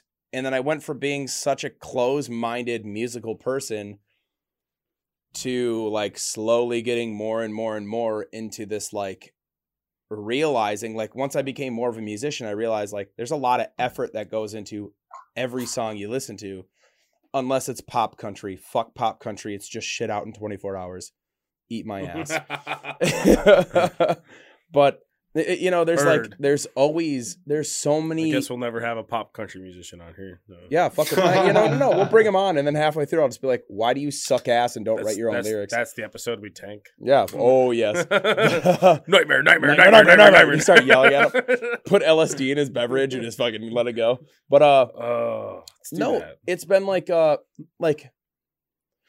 from me being such a closed-minded musical person, like beginning to open my eyes to each genre and realizing how much goes into it and how much respect and like finding like that's the hardest part about getting into a new genre, especially when you're like predisposed to being like, I don't like this genre. And it's like finding that one pinpoint that you like and then kind of planting that seed there and letting the plant or tree grow to where you're just like, okay, you kind of like latch onto this one point and you're like, I can get down with this part. And then like you kind of water that part until you like grow into this next part. And you're like, okay, so this part works really well with this. And then so on and so forth until you're looking at this song that, you know, a week ago you would have fucking hated and not given it time of day. And then like you've given it a week, you've listened to it. And now it's like, wow, this is a really good song. I appreciate it front to back. And that's like, I think is a very hard thing for a lot of people because they just look at it and their immediate reaction is just like, fuck this. But it's no, all music can be respected in its own aspect. And that's what like, I think world music kind of encapsulates is like, there are so many different things coming into it that like you can find kind of like, you can find kind of your comfort zone in each little bit that comes in to where you can grow a seed. I always thought that world music was more of a cultural defining genre, more of this specific genre or this specific type of music is what defines that cultural region or what has been that music that has existed within that area or that culture since it's been around. And that's just kind of how I've always thought of world music. Mm-hmm. But I mean, I don't know. I'm not like a that's where we huge don't music man. We don't fuck with genres because it's like genres. Well, we do fuck with genres. We just don't fuck with genres on the show. Yeah, so, it's just because you know we're not about. That's one thing that I've definitely been known to like get super into the whole genre subgenre bullshit, arguing with people about things like that. But at the end of the day, it's like I put too much energy into that sometimes, and the reason we don't do it. Me and you both do it. The reason we don't do it on the show is because it's not necessary, and it's just something that we just don't care to like fight over. It's just not something that's like actually worth spending time on when you could just appreciate music as a whole. Yeah. So, Bobby, how about you go fuck yourself? We don't even need you to talk anymore. Welcome to Cover Fire Podcast. I'm Bobby's Nick. Gone. That's Lou. Fuck this guy. We're going to talk about ourselves now. I do have so one of the things I like to ask everybody is about performance anxiety. Right. So everyone, I think I like to think everyone struggles with some form of anxiety, whether it's, I don't know. I had a fucking dope ass anxiety attack yesterday for whatever reason, just out of nowhere. My butthole tightens up. It gets all warm and weird. Gets all sweaty. Yeah, I start breathing really heavy. Hate it. I wouldn't say I've ever necessarily suffered with performance or public speaking anxiety. It's something I've always been okay with. I do get freaked the fuck out every time before we record an episode. I didn't so much today, but I usually do. Well, because today was more of a fucking frustrating thing than anxious. For you, is it something that you've ever dealt with, and how do you cope with that when you have it? Yeah, I think it's something that I'll probably always have a little bit of some heebie-jeebies about before I perform. Hey, that's our word! Get out of here! Heebie-jeebies. Yeah, it's there's a sense of wanting to be, as a musician, you want to be the best you can be and not mess up. So whatever, at least for me so far, I probably haven't played enough to where it just feels really natural. I mean, sometimes there's been times I haven't felt nervous, but I think when you kind of set expectations for yourself is where it kind of makes you a little bit more nervous. So I'm trying to learn how to be more about the music and the expression than so much the the perfectionist aspect of it. So, I mean, but I think always, no matter what, there'll be some sense of being nervous about playing. And I mean, in the past, there's been shows where I drank way too much before I played and embarrassed myself. We've talked about that. But I've kind of learned how to, over time, to drink less and less and less, embarrass myself less and less and less each time I have a show. To where now it's just a matter of really trying to and that's relay how I feel to everybody else instead of worry about what they think. Yeah. You know? just knowing you've always, when you get put on the spot, you just kind of Yeah. maybe it was when you were younger, you would always get like a little, like, I wouldn't say flustered, but just kind of like, oh, just kind of like back up and like freak out a little bit. You over process what you're about to say. Yeah. But like, it was something you would always initially be like, oh man, like how, and then you would recover from that and do fine.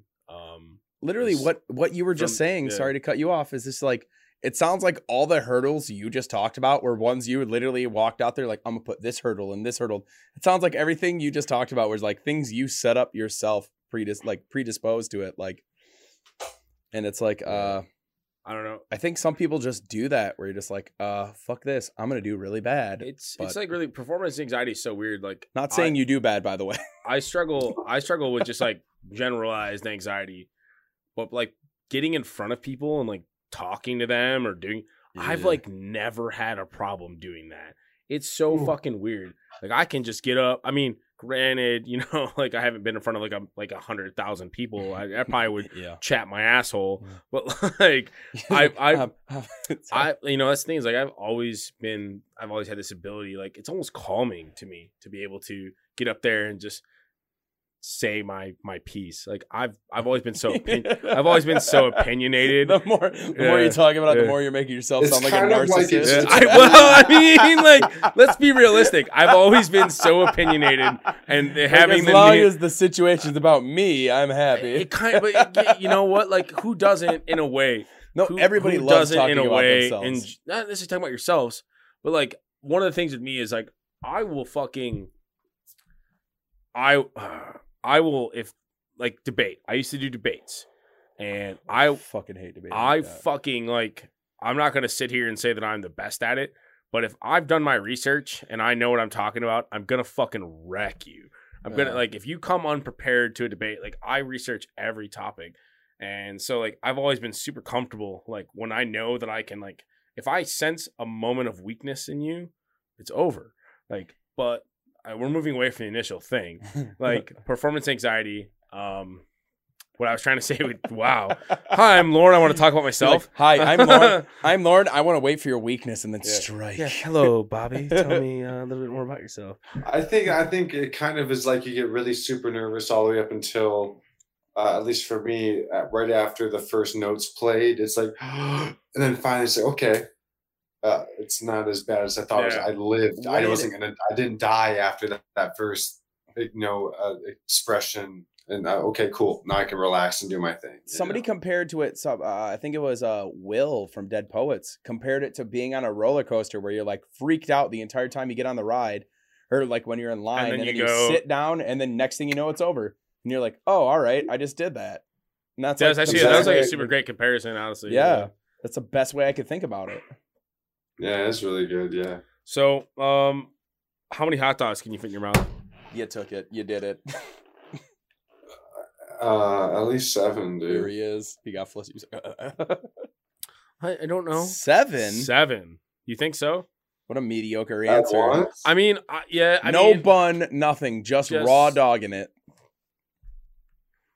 Dude, yeah, I like to think 7. He's got a big mouth too. Like I think he could probably fit more than he thinks. Bro, come on. Yeah. Think about it. Open your mouth. More than 7. Dude. Open your mouth and just think about it. Be like, No, dude, give it full. Don't be a bitch. Open your mouth up as yeah. All right, I've heard your vocal range. I know your mouth can open wider than that. That's it. Probably 7, dude. I've also spent a lot of nights with him. His mouth can open wider than that. He might not know, but his mouth opens wider than that.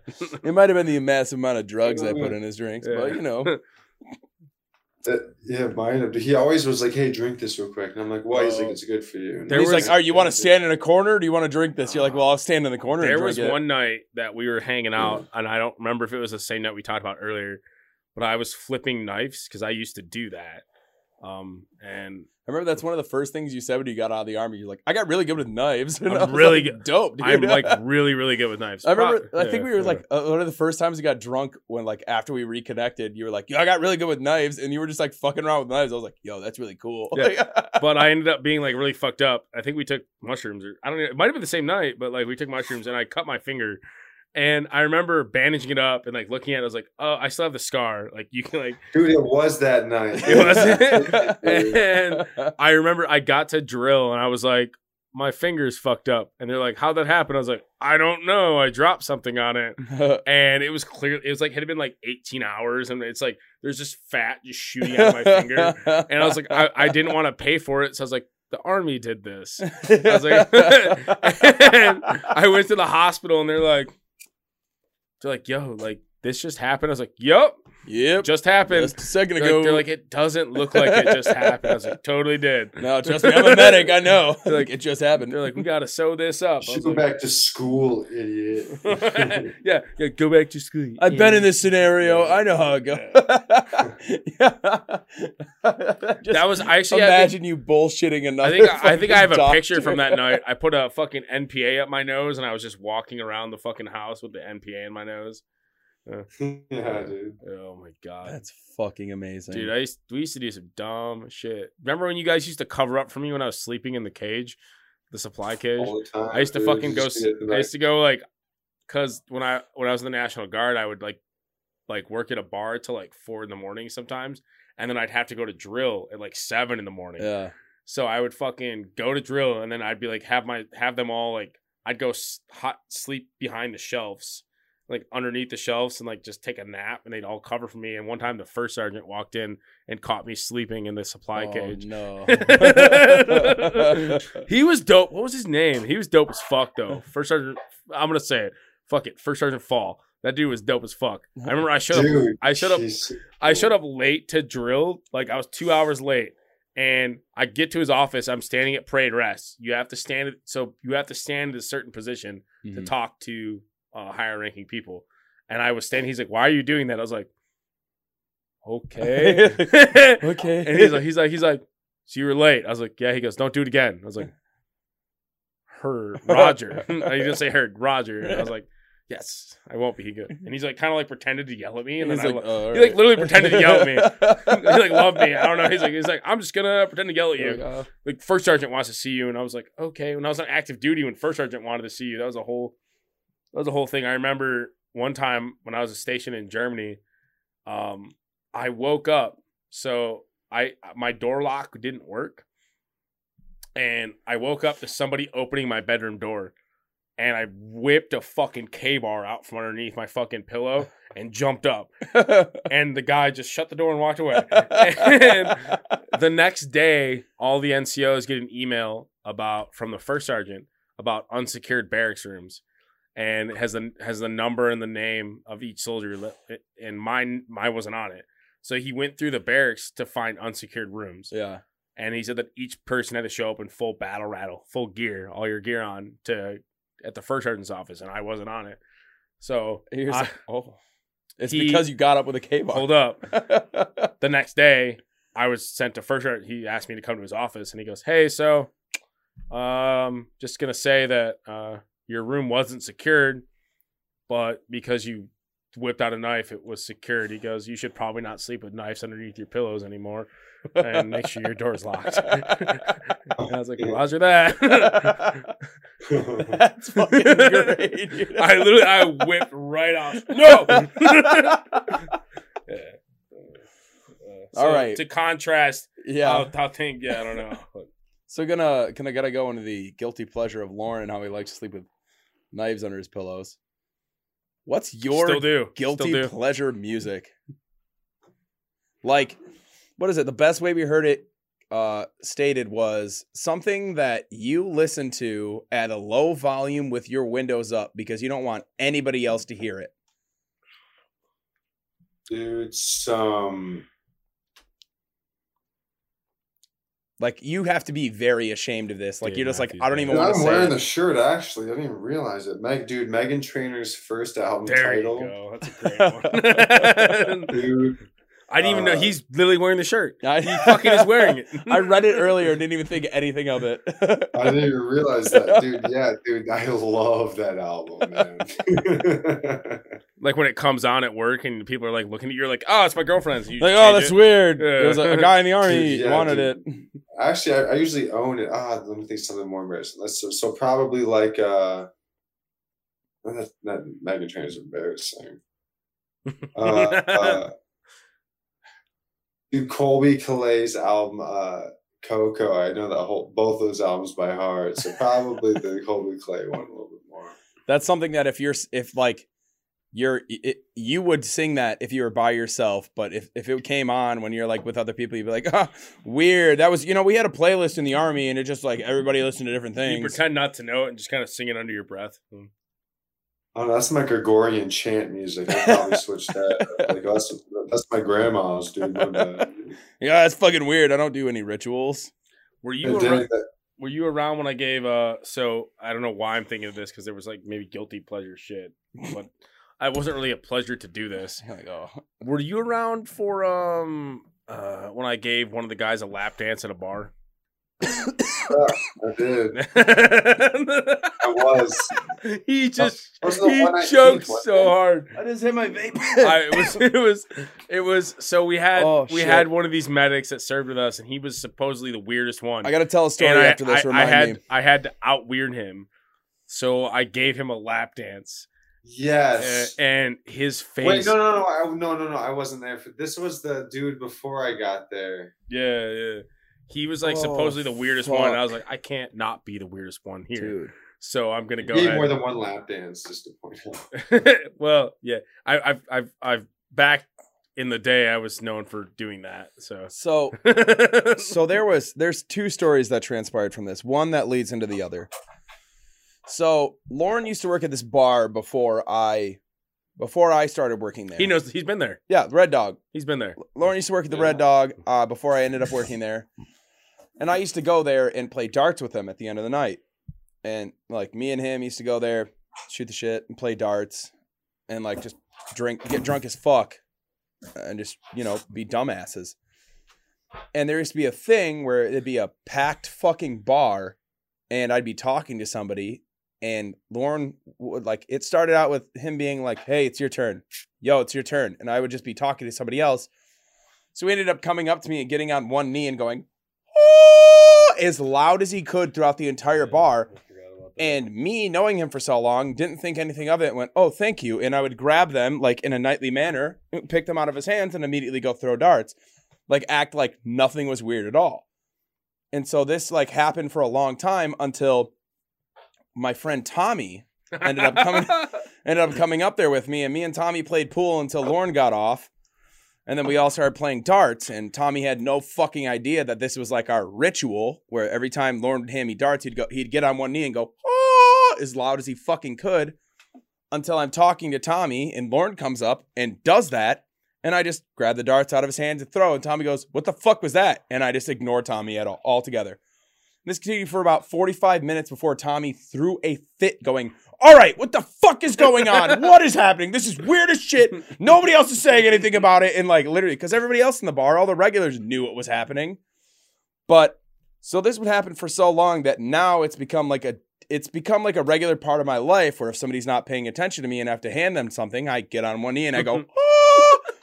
And I did that one time at my work and they fucking... Yeah, Oh, and really? they latched onto it. So now anytime somebody else isn't paying attention when it's slow, they'll walk across the line really slowly going, excuse me, my liege, because it's gender neutral. I started saying it and they're like, well, it's gender neutral, so it's very ahead of its time, so we're all going to say it because you fucking say it, so it's stuck in my dumb autism brain that I go, that's literally what I say to people.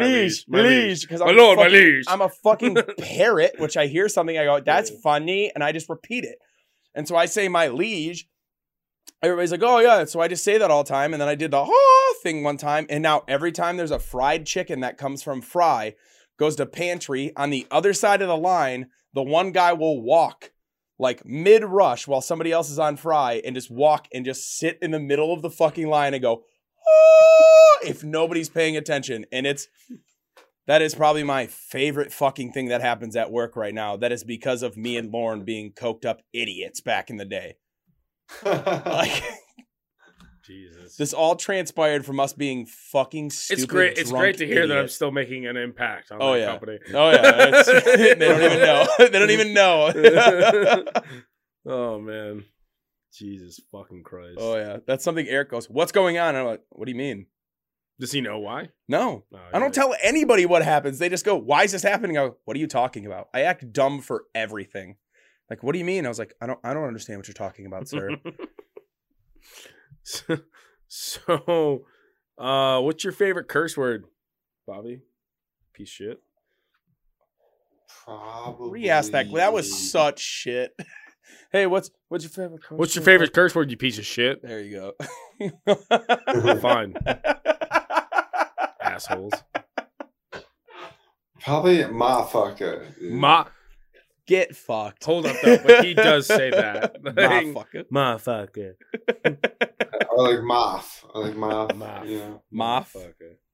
From Trailer Park Boys. You know. Oh. That's literally one of my fucking notes is likes Trailer Park Boys. Dude, that show's hilarious, dude. I saw like 3 or 4 fucking oh fuck, what's his name? The Nam saying guy. J-Rock. J-Rock. I saw 4 or 5 J-Rock memes in a row and I was like, "Aight." He likes Trailer Park Boys. And then I saw you repost something from Trailer Park He Boys. quotes And I that was like, shit all "All the right." time, man.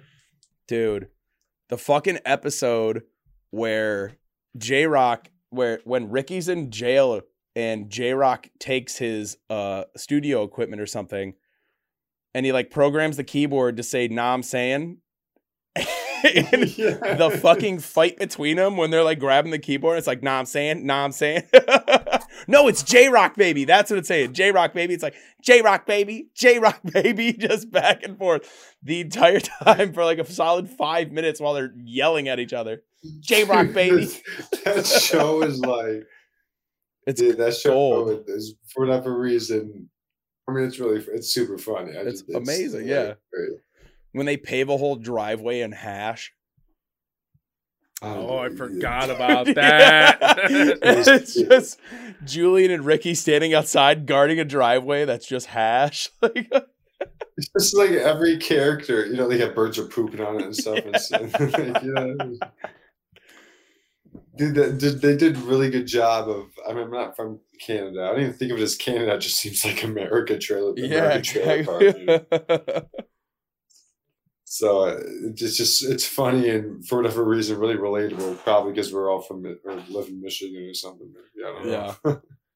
So, dream lineup to play for. Who is it? Or with? Ooh, they're still alive. Is it still live? What? It's alive? Are they still alive? No, Oh, no. no. You can do whoever you want, man. Doesn't matter. I mean, I'd really like to have the chance to play with.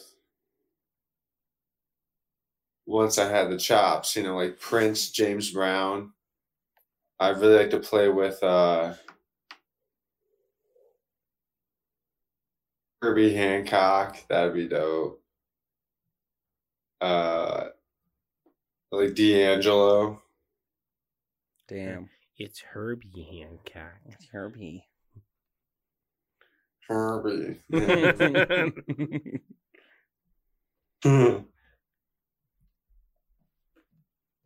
That's a pretty fucking stellar lineup, though. I was gonna say, Like, that's some so weird who would sounds. be opening that?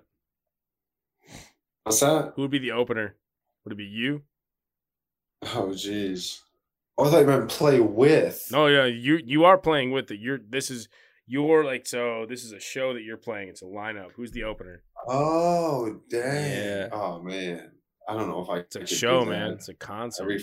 Switch my answers. Let me Tour. think of a bunch of people that would be worse than me. Hold on. No, you don't have to, I mean, like, it doesn't have to be like that. Like, so you gave that. I was just trying to say, like, who's gonna be the opener? Who's gonna be the Dang, headliner? I guess I don't think of myself more as. I guess lately I've been thinking of myself more as a somebody who would be playing in somebody else's group All more right. than leading my own. Well, even if you're not the lead, so let's just say like it's your dream, these musical groups or artists or whatever. If you had the opportunity to form a show, let's say you had the opportunity to build a show or pick the artist that got to play this show, who would it be? And who would be the headliner? That's kind of where we're getting at with that. Probably with the music that I listen to now, probably probably those same answers because most of the music I listen to is based around that or influenced from that, you know. Probably Jacob Collier as well because that kid is just incredible. So Who would be the headliner? Who's the main attraction? all of them playing together. That's wild. I was hoping you'd say It's like like one- me, obviously. One constant, like one just collaboration. Yeah, absolutely. Like a super group. It's a jam sesh. All right, man. So next thing I wanted to kind of get at before we end this up. What are your most useless talents you have, man? He keeps cutting out most useless what? Talents. That could wiggle my ears pretty good. Do it. Bullshit. Dude, all right. I could even do it. Okay, so which one do you want? Either one. Yeah. Choose your own adventure. I can do it like individually. Okay, so He can do it. He just did it. How do you do that? What the fuck? How do you do that? dude. Yeah, I don't get it. I don't. Yeah, you know, one day God himself showed and was like, "Hey, I've given you this gift." Yeah. The gift I'm of like, ear that's wiggles. fine. Oh man, that's my new thing I've been doing to people is I'll say something like really messed up and then they'll look at me. I'm like, no, it's okay. God made me in his image. So anything I say or do is a direct action of God. It's okay. God approved this message. No. My favorite thing to say recently, my favorite thing No, to say it's is just a superpower that, you know, that was given to me through a dream. Yeah. And God made you in No, his I'm image. kidding. God made his image. I don't It's know. what dude, God my, wanted. My keep dad saying- could do it, and I looked in the mirror for a while and figured out how to do it somehow. So. I keep Sorry. Nick, All right. Nick said some shit that we just can't. It was hilarious. But ugh. I didn't say anything for legal purposes. So how many corners do you think you've stood in? And why are you not standing in one right now? He doesn't have his wired headphones in anymore. Because I have no legs, dude. Come on. Oh, whatever, I'm dude. just kidding, dude. But wouldn't that be messed up? Make you a jerk if I didn't, dude? I mean, I wouldn't care. I'd be like, next time, just be better. Yeah. Keep your legs. Hey, I tried, man. When you ever asked him anything in the military, his answer was always 7. So I'm gonna answer it with 7. About 7. About 7. He still does that. It's about 7. It's not common anymore. It No. was a long time ago. Yeah. Yeah, so probably about 7. It's about and 7. then I'm probably not in one right now because You don't have your wired headphones Because, in, so because I have these in, and because I'm an adult, dude. You were an adult when I put you in corners. Dude, shut up. What's the most trouble you've ever gotten into?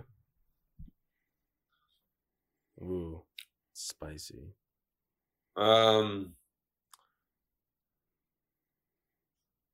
I left my puppy along too long, and she peed on my freaking dog cord. I mean, my guitar cables, dude. I was like, come on, dude. That's the most trouble you've ever gotten into? no way.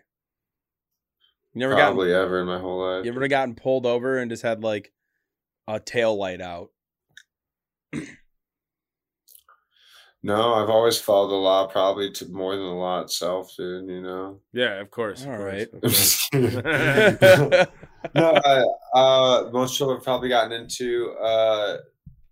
One time, At band camp, he stuck a I fruit in got my pussy. caught cheating on my math test, and I had to tell my parents. Oh no. and then they beat me. Oh wow. Yeah. That went just from kidding. that I was about to say that went from kind of comical to just dark real fast. Hello, God. Yeah, I didn't know that. This The is most racist. trouble I ever got in was probably morally when I was a child. I accidentally stole some bubble gum. I went home and I Accidentally. felt so shamed. I had to tell my parents, and I went back and had to get back the bubble gum because I was in so much trouble with myself, dude. Oh. You know, morally conflicted at 4 years old is too young, dude. Yeah, that's rough, man. I literally can't even imagine that. I stole a It's book like- from the book fair one time. Bro. That wasn't the most trouble I've ever been in, but I definitely, I get that. I remember the first thing I ever stole was I stole a book Zippo on lighter. penguins. Penguins. I ended up getting Emotional, dude. That's Actually, I might have got emotional. away with that one. I think I did get away with that. Oh, big news, breaking Because news. I remember having that penguin book for a while. and just thinking like, yeah, this is fucking mine. I know Dude, I you stole should- a you shouldn't couple have said books that. and they didn't catch the penguin book, the other books. So I wanted to be able to read. I liked reading. And then I didn't have all the books I wanted. So I was like, all the other kids had money to spend at the book fair and I didn't. You stole them. So I stole them. I didn't think it was fair. In there, man. Yeah. What's your favorite sport team? Piece of shit. Dude, obviously the Lions, dude. What? You're a Detroit Lions boy? No, I'm just kidding. My favorite sports team is probably I don't watch sports, man. I'm a loser, bro. You don't like the basketball? The basketball people? No, dude, I don't watch honestly anything. Never Ever. in your entire life. I mean, the Red Wings growing up. Back when McCarty was on the team, So you just sit there, wallow in silence, play guitar, don't listen to watch No, any dude, sports? I just don't watch sports, dude. Mm. I'll watch some other things. It's not sports, dude. Why do you have to sound it? Why do you have to say it so weird? Suspicious. Yeah, that's pretty Some other suspicious. things. Because he's fucking. Just be honest, dude. I'm so busy with school and work. Yeah, that but I like, don't what have- did you used to watch sports though, right?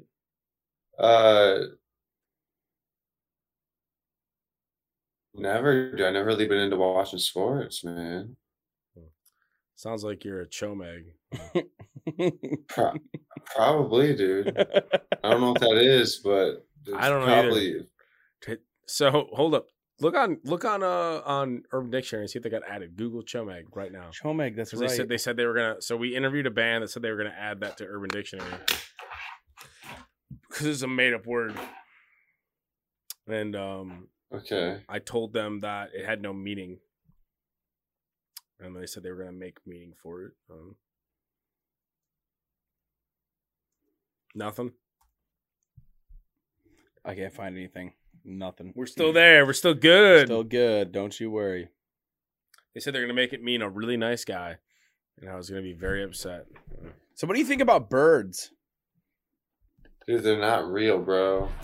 Thank you. I thought I was getting here. Holy fuck. I just saw something and I was like, yo, birds are not fucking real. Let's talk about that. Wait, what? They're They're government not. surveillance drones, dog. Dude, one of the hardest times I've laughed was probably when I saw a person with that shirt with a friend of mine in Florida, Yeah. and I'd never seen it before, and asked them what it meant when they explained it to me how they were government drones. Are they part of the And we're bourgeoisie? like, what? But what is that? His explanation why as to they weren't real was the best part. Dude. Was that I'm like, well, like why would you think they're not real and they're government drones? And he goes, bro, you ever seen a baby pigeon? That's exactly like what I've heard all the time. Is like, you ever seen a fucking baby pigeon? Sold me. You ever seen a No. baby seagull? And I was like, okay, dude. Honestly, yeah. no. I never thought of it like that. And that's dude. like there's the always thing like, yeah, why do you think they sit on power lines all the time? It's because they're charging. That's like a drone charging itself is sitting on the fucking. That was it was. Hold just, on, the toilet is flushing, and I know it's going to be in the episode. It's too late now. I was- happened. But that's like exactly how I feel. Is like, I see birds on the telephone line, and all I can think is it's a drone charging itself. Like, you've seen those videos, or like in person, you've seen a bird just hovering in mid space when the wind's blowing against it. It's like, dude, that's a fucking government drone. They're like, dude, that thing is powered by wind. It is.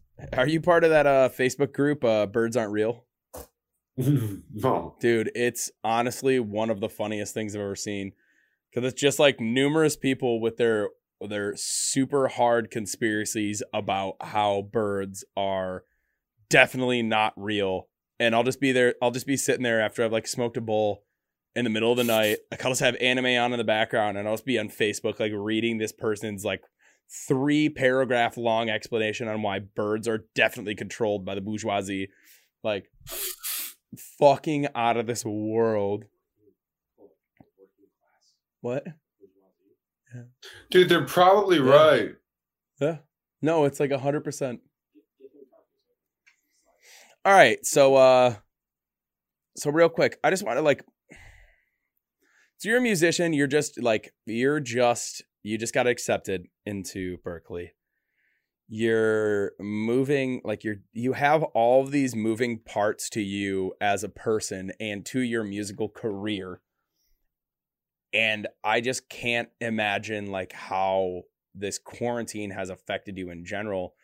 And it's like, I think it's something that we'll always kind of ask people and like the guests we have, because of how actually impactful it is for just the modern day person. But I can't imagine what it's like to be a musician in this time. And can you please like in depth kind of just like lay into that, like how it feels as a musician trying to just like, especially the moves you're making right now, kind of, you know, how it has been for you and how this COVID quarantine and everything has impacted you as a musician, and especially transitioning into a musical college, how all of that has been for you. It's been tough because all the classes went from in person to online through Zoom, and you don't have the opportunity to play with other students and learn from other students personally, and you can't even play with your own teacher. It's all through this video thing to where nothing could ever be in time. And so it kind of really takes a really important aspect of music out of music, which is the personalization and learning how to communicate and play with others. So it's kind of made it a lot harder for school, at least for me personally, because I just learn a lot better in person. This type of person that I am, hands-on. But it's kind of forced me to learn how to learn in different ways and kind of compensate for that lack of personalization through either trying to FaceTime with people I know and learn that way, or just, honestly, YouTube. Yeah. But it doesn't really still give you the opportunity of actually playing with somebody else on time, in real time, I guess I should say. And so do you think like that has affected you negatively, or like, I mean, kind of you just touched on how it did affect you negatively, obviously, but do you kind of like, I mean, I feel like there are some sort of upsides to where you're going to hold yourself higher. You're going to like, as you said earlier, we said earlier, you kind of set up your own hurdles to jump over. So do you think you are personally going to hold yourself to a higher expectation than other people will? Or do you think like you would be better off with an entire group and kind of having that like personal, like feeling of these people are relying on me and like I need to better myself for them? I think the sense of accountability definitely helps me hold me accountable. Yeah.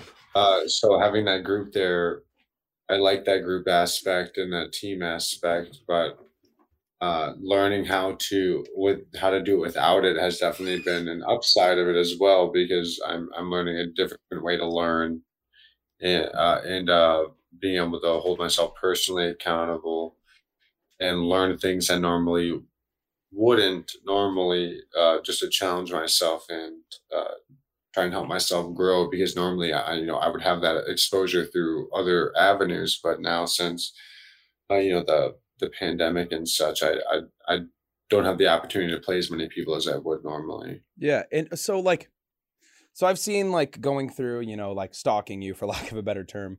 You've been in, like, groups before, and I don't know if you're in one yet, or you now currently, or not, but it's just, how has that affected you per se? Like, if you had music you were working on too, like, have you been able, I don't know, like, where you're living is differential from where we're living, where we have certain guidelines, you have difference. Kind of as like if you are in a band right now, has that affected your band life too? I just moved somewhere new pretty recently, so I'm not really sure how it is here. When the pandemic first started, yeah, there was no option, and when I left there, it was the same thing. But it seemed when I moved here to Texas that things are a little bit more open, and since I've been here, they have opened up a lot more. But I've been, finding opportunities to play, luckily live over the past few months, which I'm grateful for. To kind of compensate up for the last how long I haven't played, with other people and live and other musicians, and but I haven't, since the pandemic started, I haven't even attempted to play my own music or do anything like that. Just I've been so concentrated on school and kind of like my next level of education. So that kind of leads into what I was going to ask next was, so are you, like, right now you're running as like you said you just moved, are you kind of like going on this solo act? Like, you're just like, cause I mean, in my opinion, you're kind of like a all around just fucking fantastic at what you're going to do. Like, you kind of, it feels like you pick it up and you get good at it just so you're able to, like, perform. And I feel like you would be, I feel like you'd be easily able to perform as a solo act. And have you found yourself doing that, like, before COVID or anything, like doing your solo act? And like, do you feel like that's a good fit for you? I don't think that it's not a good fit for me. I think I've been a lot more interested in allowing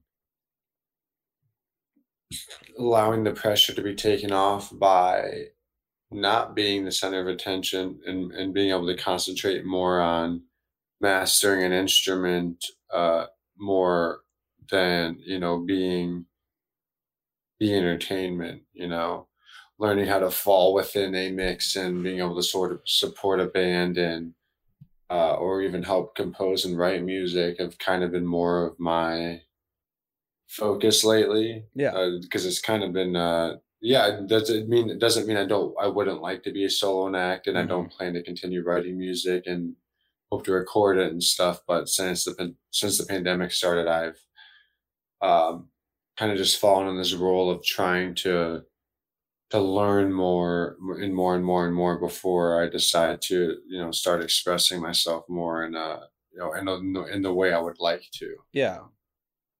And kind of on the same note, before we kind of move on, is there anything that during the pandemic, since you haven't been able to branch out to others, that you've been recording by yourself, that you, like, kind of feel happy with or enough to release in the future? I don't think so. Probably not. I'm not sure if there's anything that I've written so far that I really think, or at least a grouping of songs I think would represent, my next journey in music and kind of what I like in music, and my first, real release of what I would consider that represents myself. Yeah. Well, what do you what do you want to play? Like I know you said earlier you kind of felt like the funk, R&B, and like all this. Like what would be your dream kind of like if you could just create your own thing and you got to pick and choose? You got to pick and choose exactly what you were gonna make. What would be kind of your dream band, like that you kind of like got to pick and choose and lay together?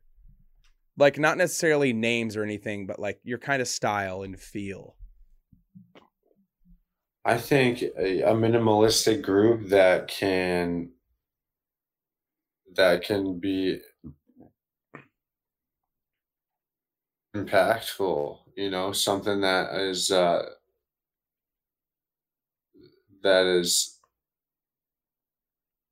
happy, melodic, and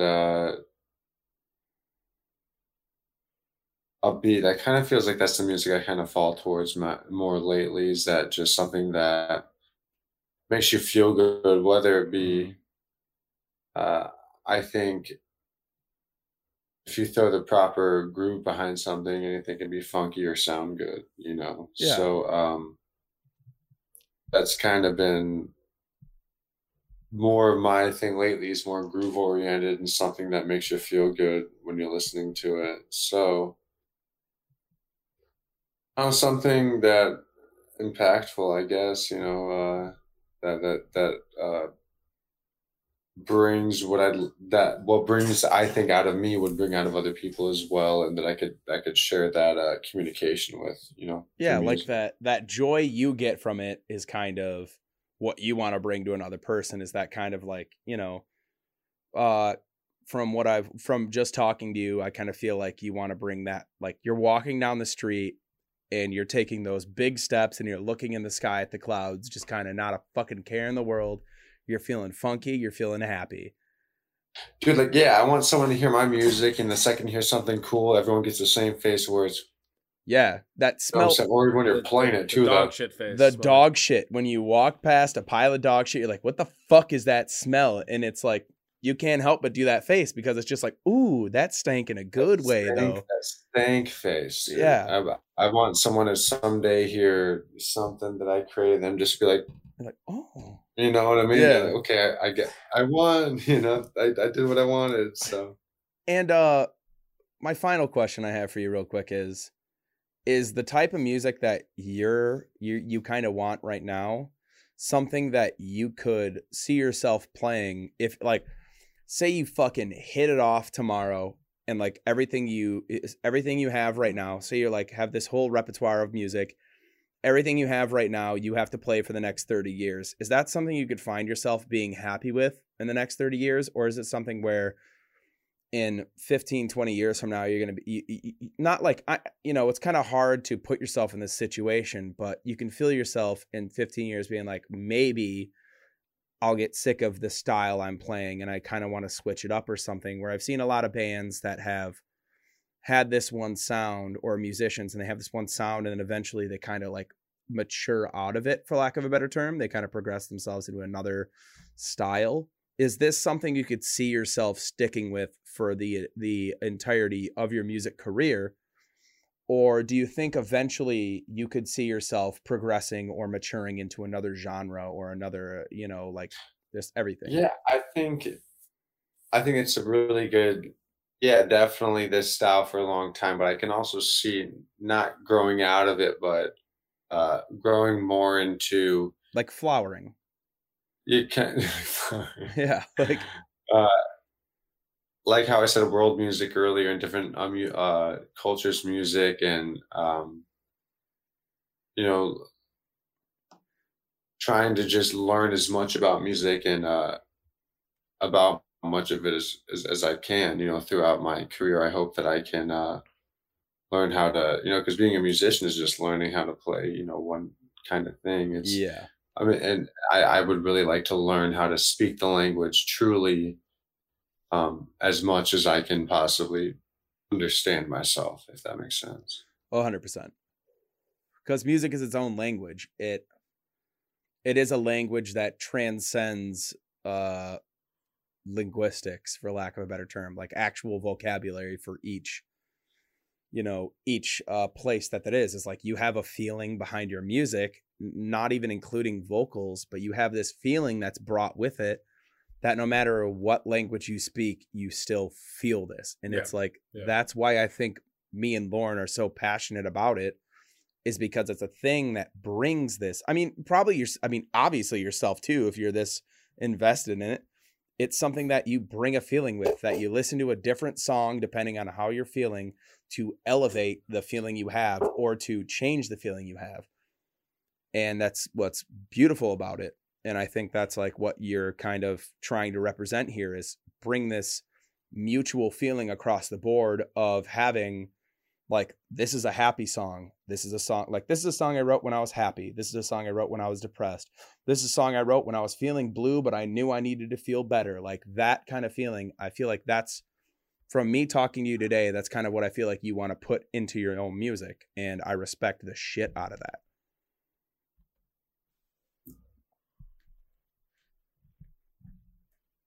Yep.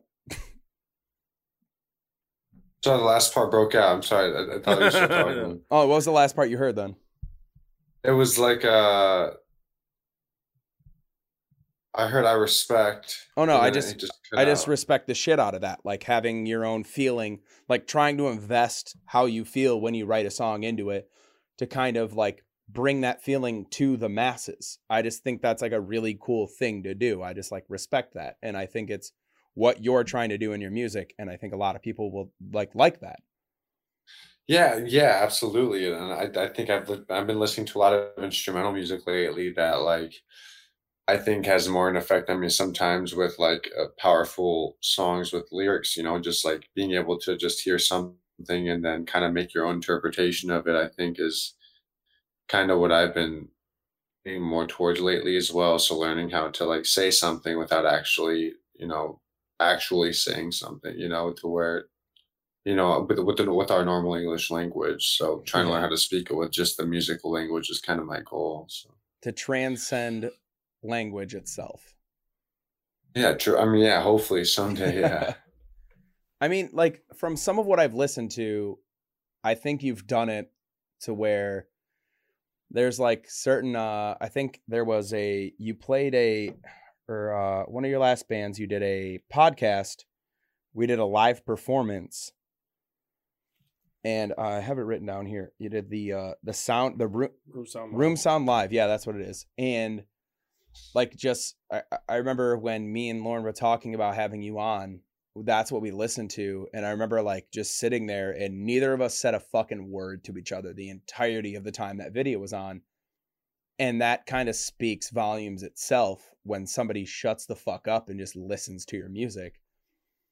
That's kind of, I think you kind of hit it on the head right there. When once you start singing, nobody else wants to talk. They just want to sit there and listen and indulge in the feeling that you're putting out. I think it gets scary because like if you're performing live and people get quiet, it's either like, am I doing well or do they really hate it? You know, like, oh man, I don't know what's going on right now. So I'm glad that you guys enjoyed it. Thanks. Oh yeah. Well, we both definitely agree on the fact that I jerked off to it like 10 times. Yeah, we definitely agree on the fact that you're a fantastic musician through and through. I have so much cum just ready to just ejaculate every time I hear your voice. So. Oh, he has a jar. It's not even a jar. It's he has one of those elders lamp. He has a giant like those Lysol wipes, one of those factory size Lysol wipe bottles that he just fills. I'm gonna make Tide Pods out of them. And he just puts it in the corner and he goes, this is what's gonna happen when I see Bobby, and he just keeps putting them there. And there's probably about 78 in the corner. And I find him down here by himself every night listening to your song, jerking off into one of those Lysol Tide Pods. Yeah, out of his cum, just waiting for you.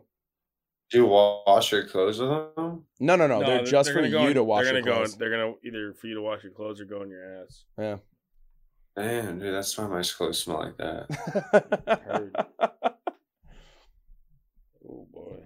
Yeah, man. Well, fucking hell. Well, hey, man. I think you got some school in the morning. I got work. We got Shrek here. He's worked up. He's been changing colors all night. He actually did a good job today. Yeah, he's been changing colors all night. You got anything you want to say? Anybody you want to shout out? Just to the sidewalks for keeping me off the streets. You know what I'm saying? So. Yeah. He was showing us. He was basically showing me how far he could fit both of his fists up his ass. Nah, like my hands like swollen. No, yeah, that's fucking. Yeah, I remember you showed me that, and I was like, "What the fuck?" Nah, it's like my hand's like twice the size of my other hand. It's really weird. Yeah, that's fucked. Yeah. Carpal tunnel, baby. Can't wait to get old. Yee. Woo! Yeah. Same, dude. All right, man. Well, thank you for having us on your podcast. Yeah, thanks for having us on Cover Fire Podcast. Yeah, thanks for coming on to your face Fires That Are Covered podcasts, and you were sponsored by Hot Dog City USA. Heard It Through the Grapevine by Marvin Gaye, and just kidding. But yeah, thanks guys for having me on. Yeah, no problem, dude. A lot of fun. Hanging out, catching up with you, Lou, and meeting the homies, meeting Craig Kroger and Nick and the other posters above you. You guys need to get those sunglasses, dude. It's distractingly there in your face the whole time. That's the point. Look at this graph. Hey, man. Well, yeah, thanks again for coming on. This has been Cover Fire Podcast. I'm Nick. That's Lou. Hot Dog City USA. Hot Dog City USA. Check out Glühwein Farms. I think it's just Glühwein Farms. They're in Colorado. Check They're out fucking Bobby Elder. He sucks, and I love him, but he sucks. So. Yeah, he fucking... Send me your hot dogs, dude. I'm all about trying new hot dogs and stuff, dude. So. Literally, just put a naked hot dog in an envelope and just send it to his P.O. box. Make sure it has lint on it. Kosher. Make sure it's kosher, please. Ballpark. No. All right, man. All right, peace, we'll talk to you later, dude. Yeah, thank you for coming on. Bye-bye.